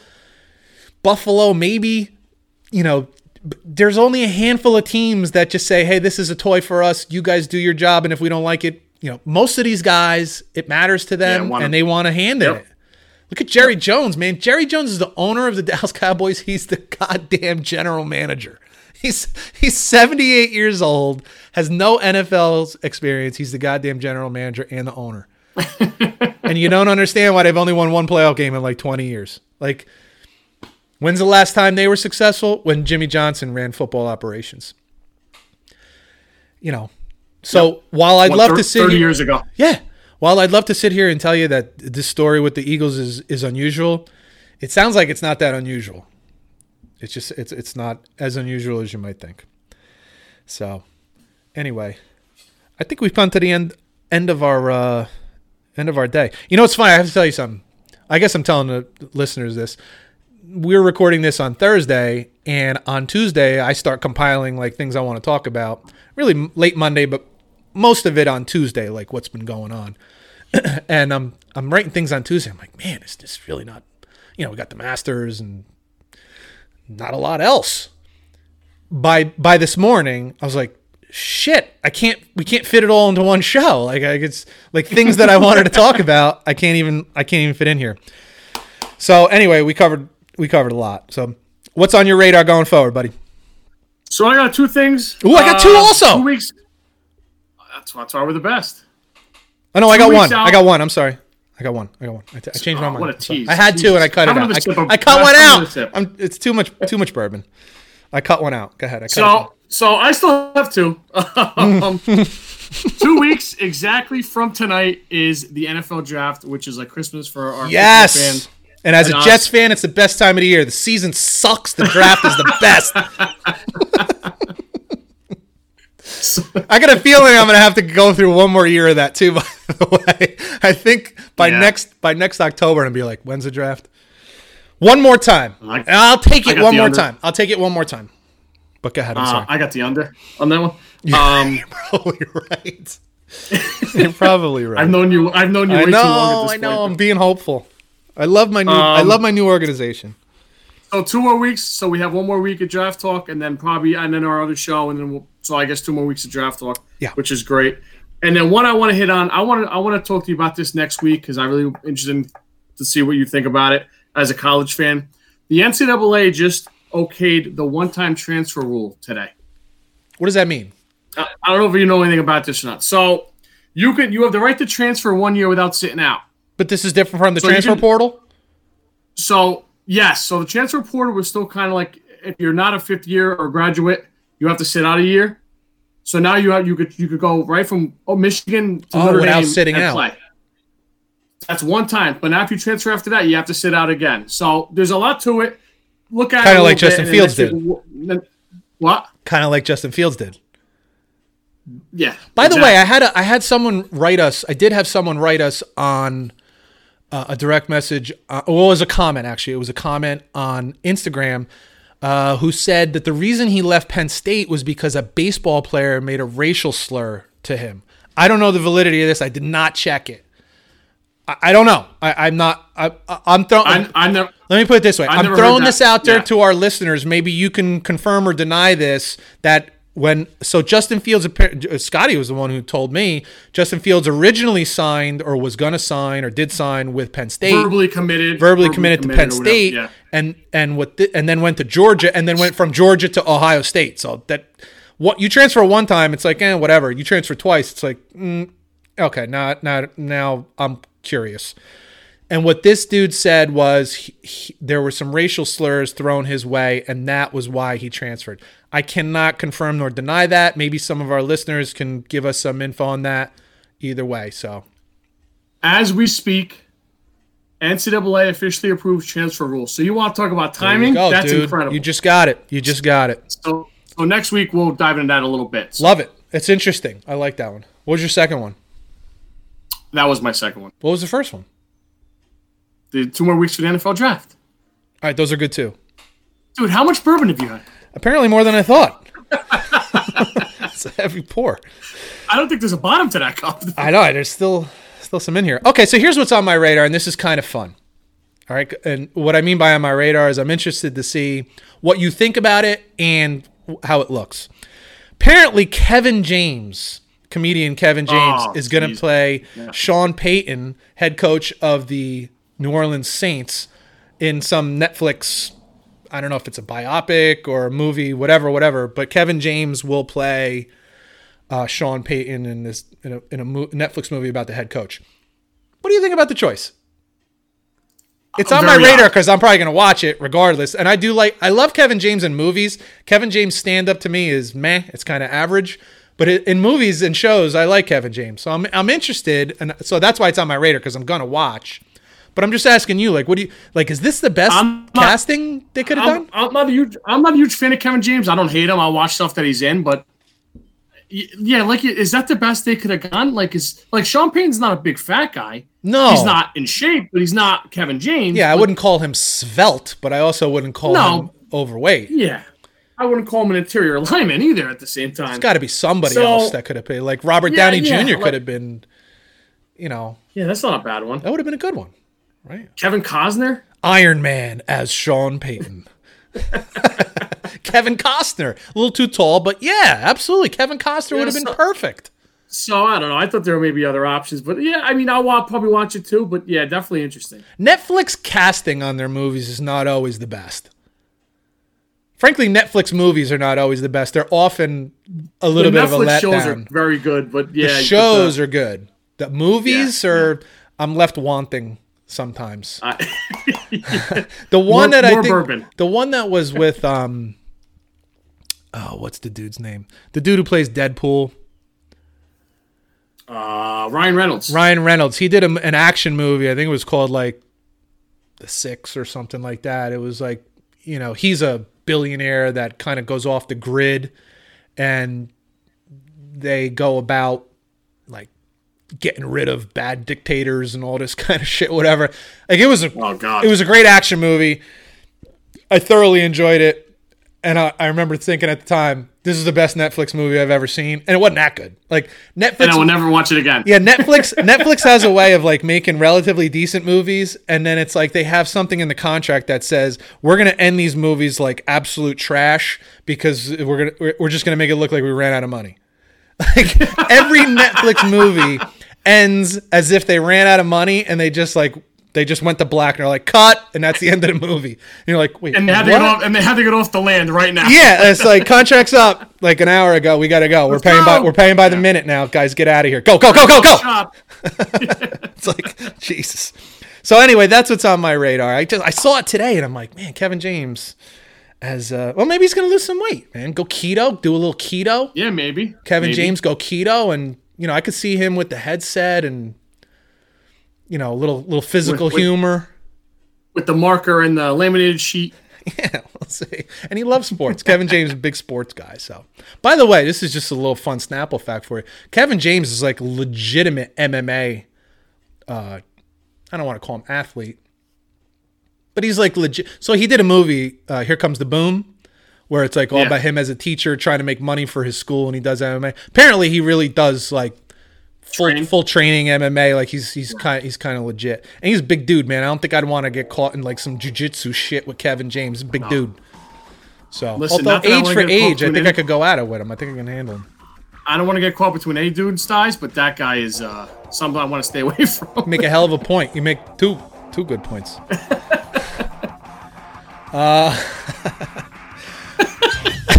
That's a good place to wrap it up. I think that's a wrap. For Scott Bracey, I'm Pete Calisano, and this has been Bump and Run, and we'll catch you guys next week. Thanks for listening. Later.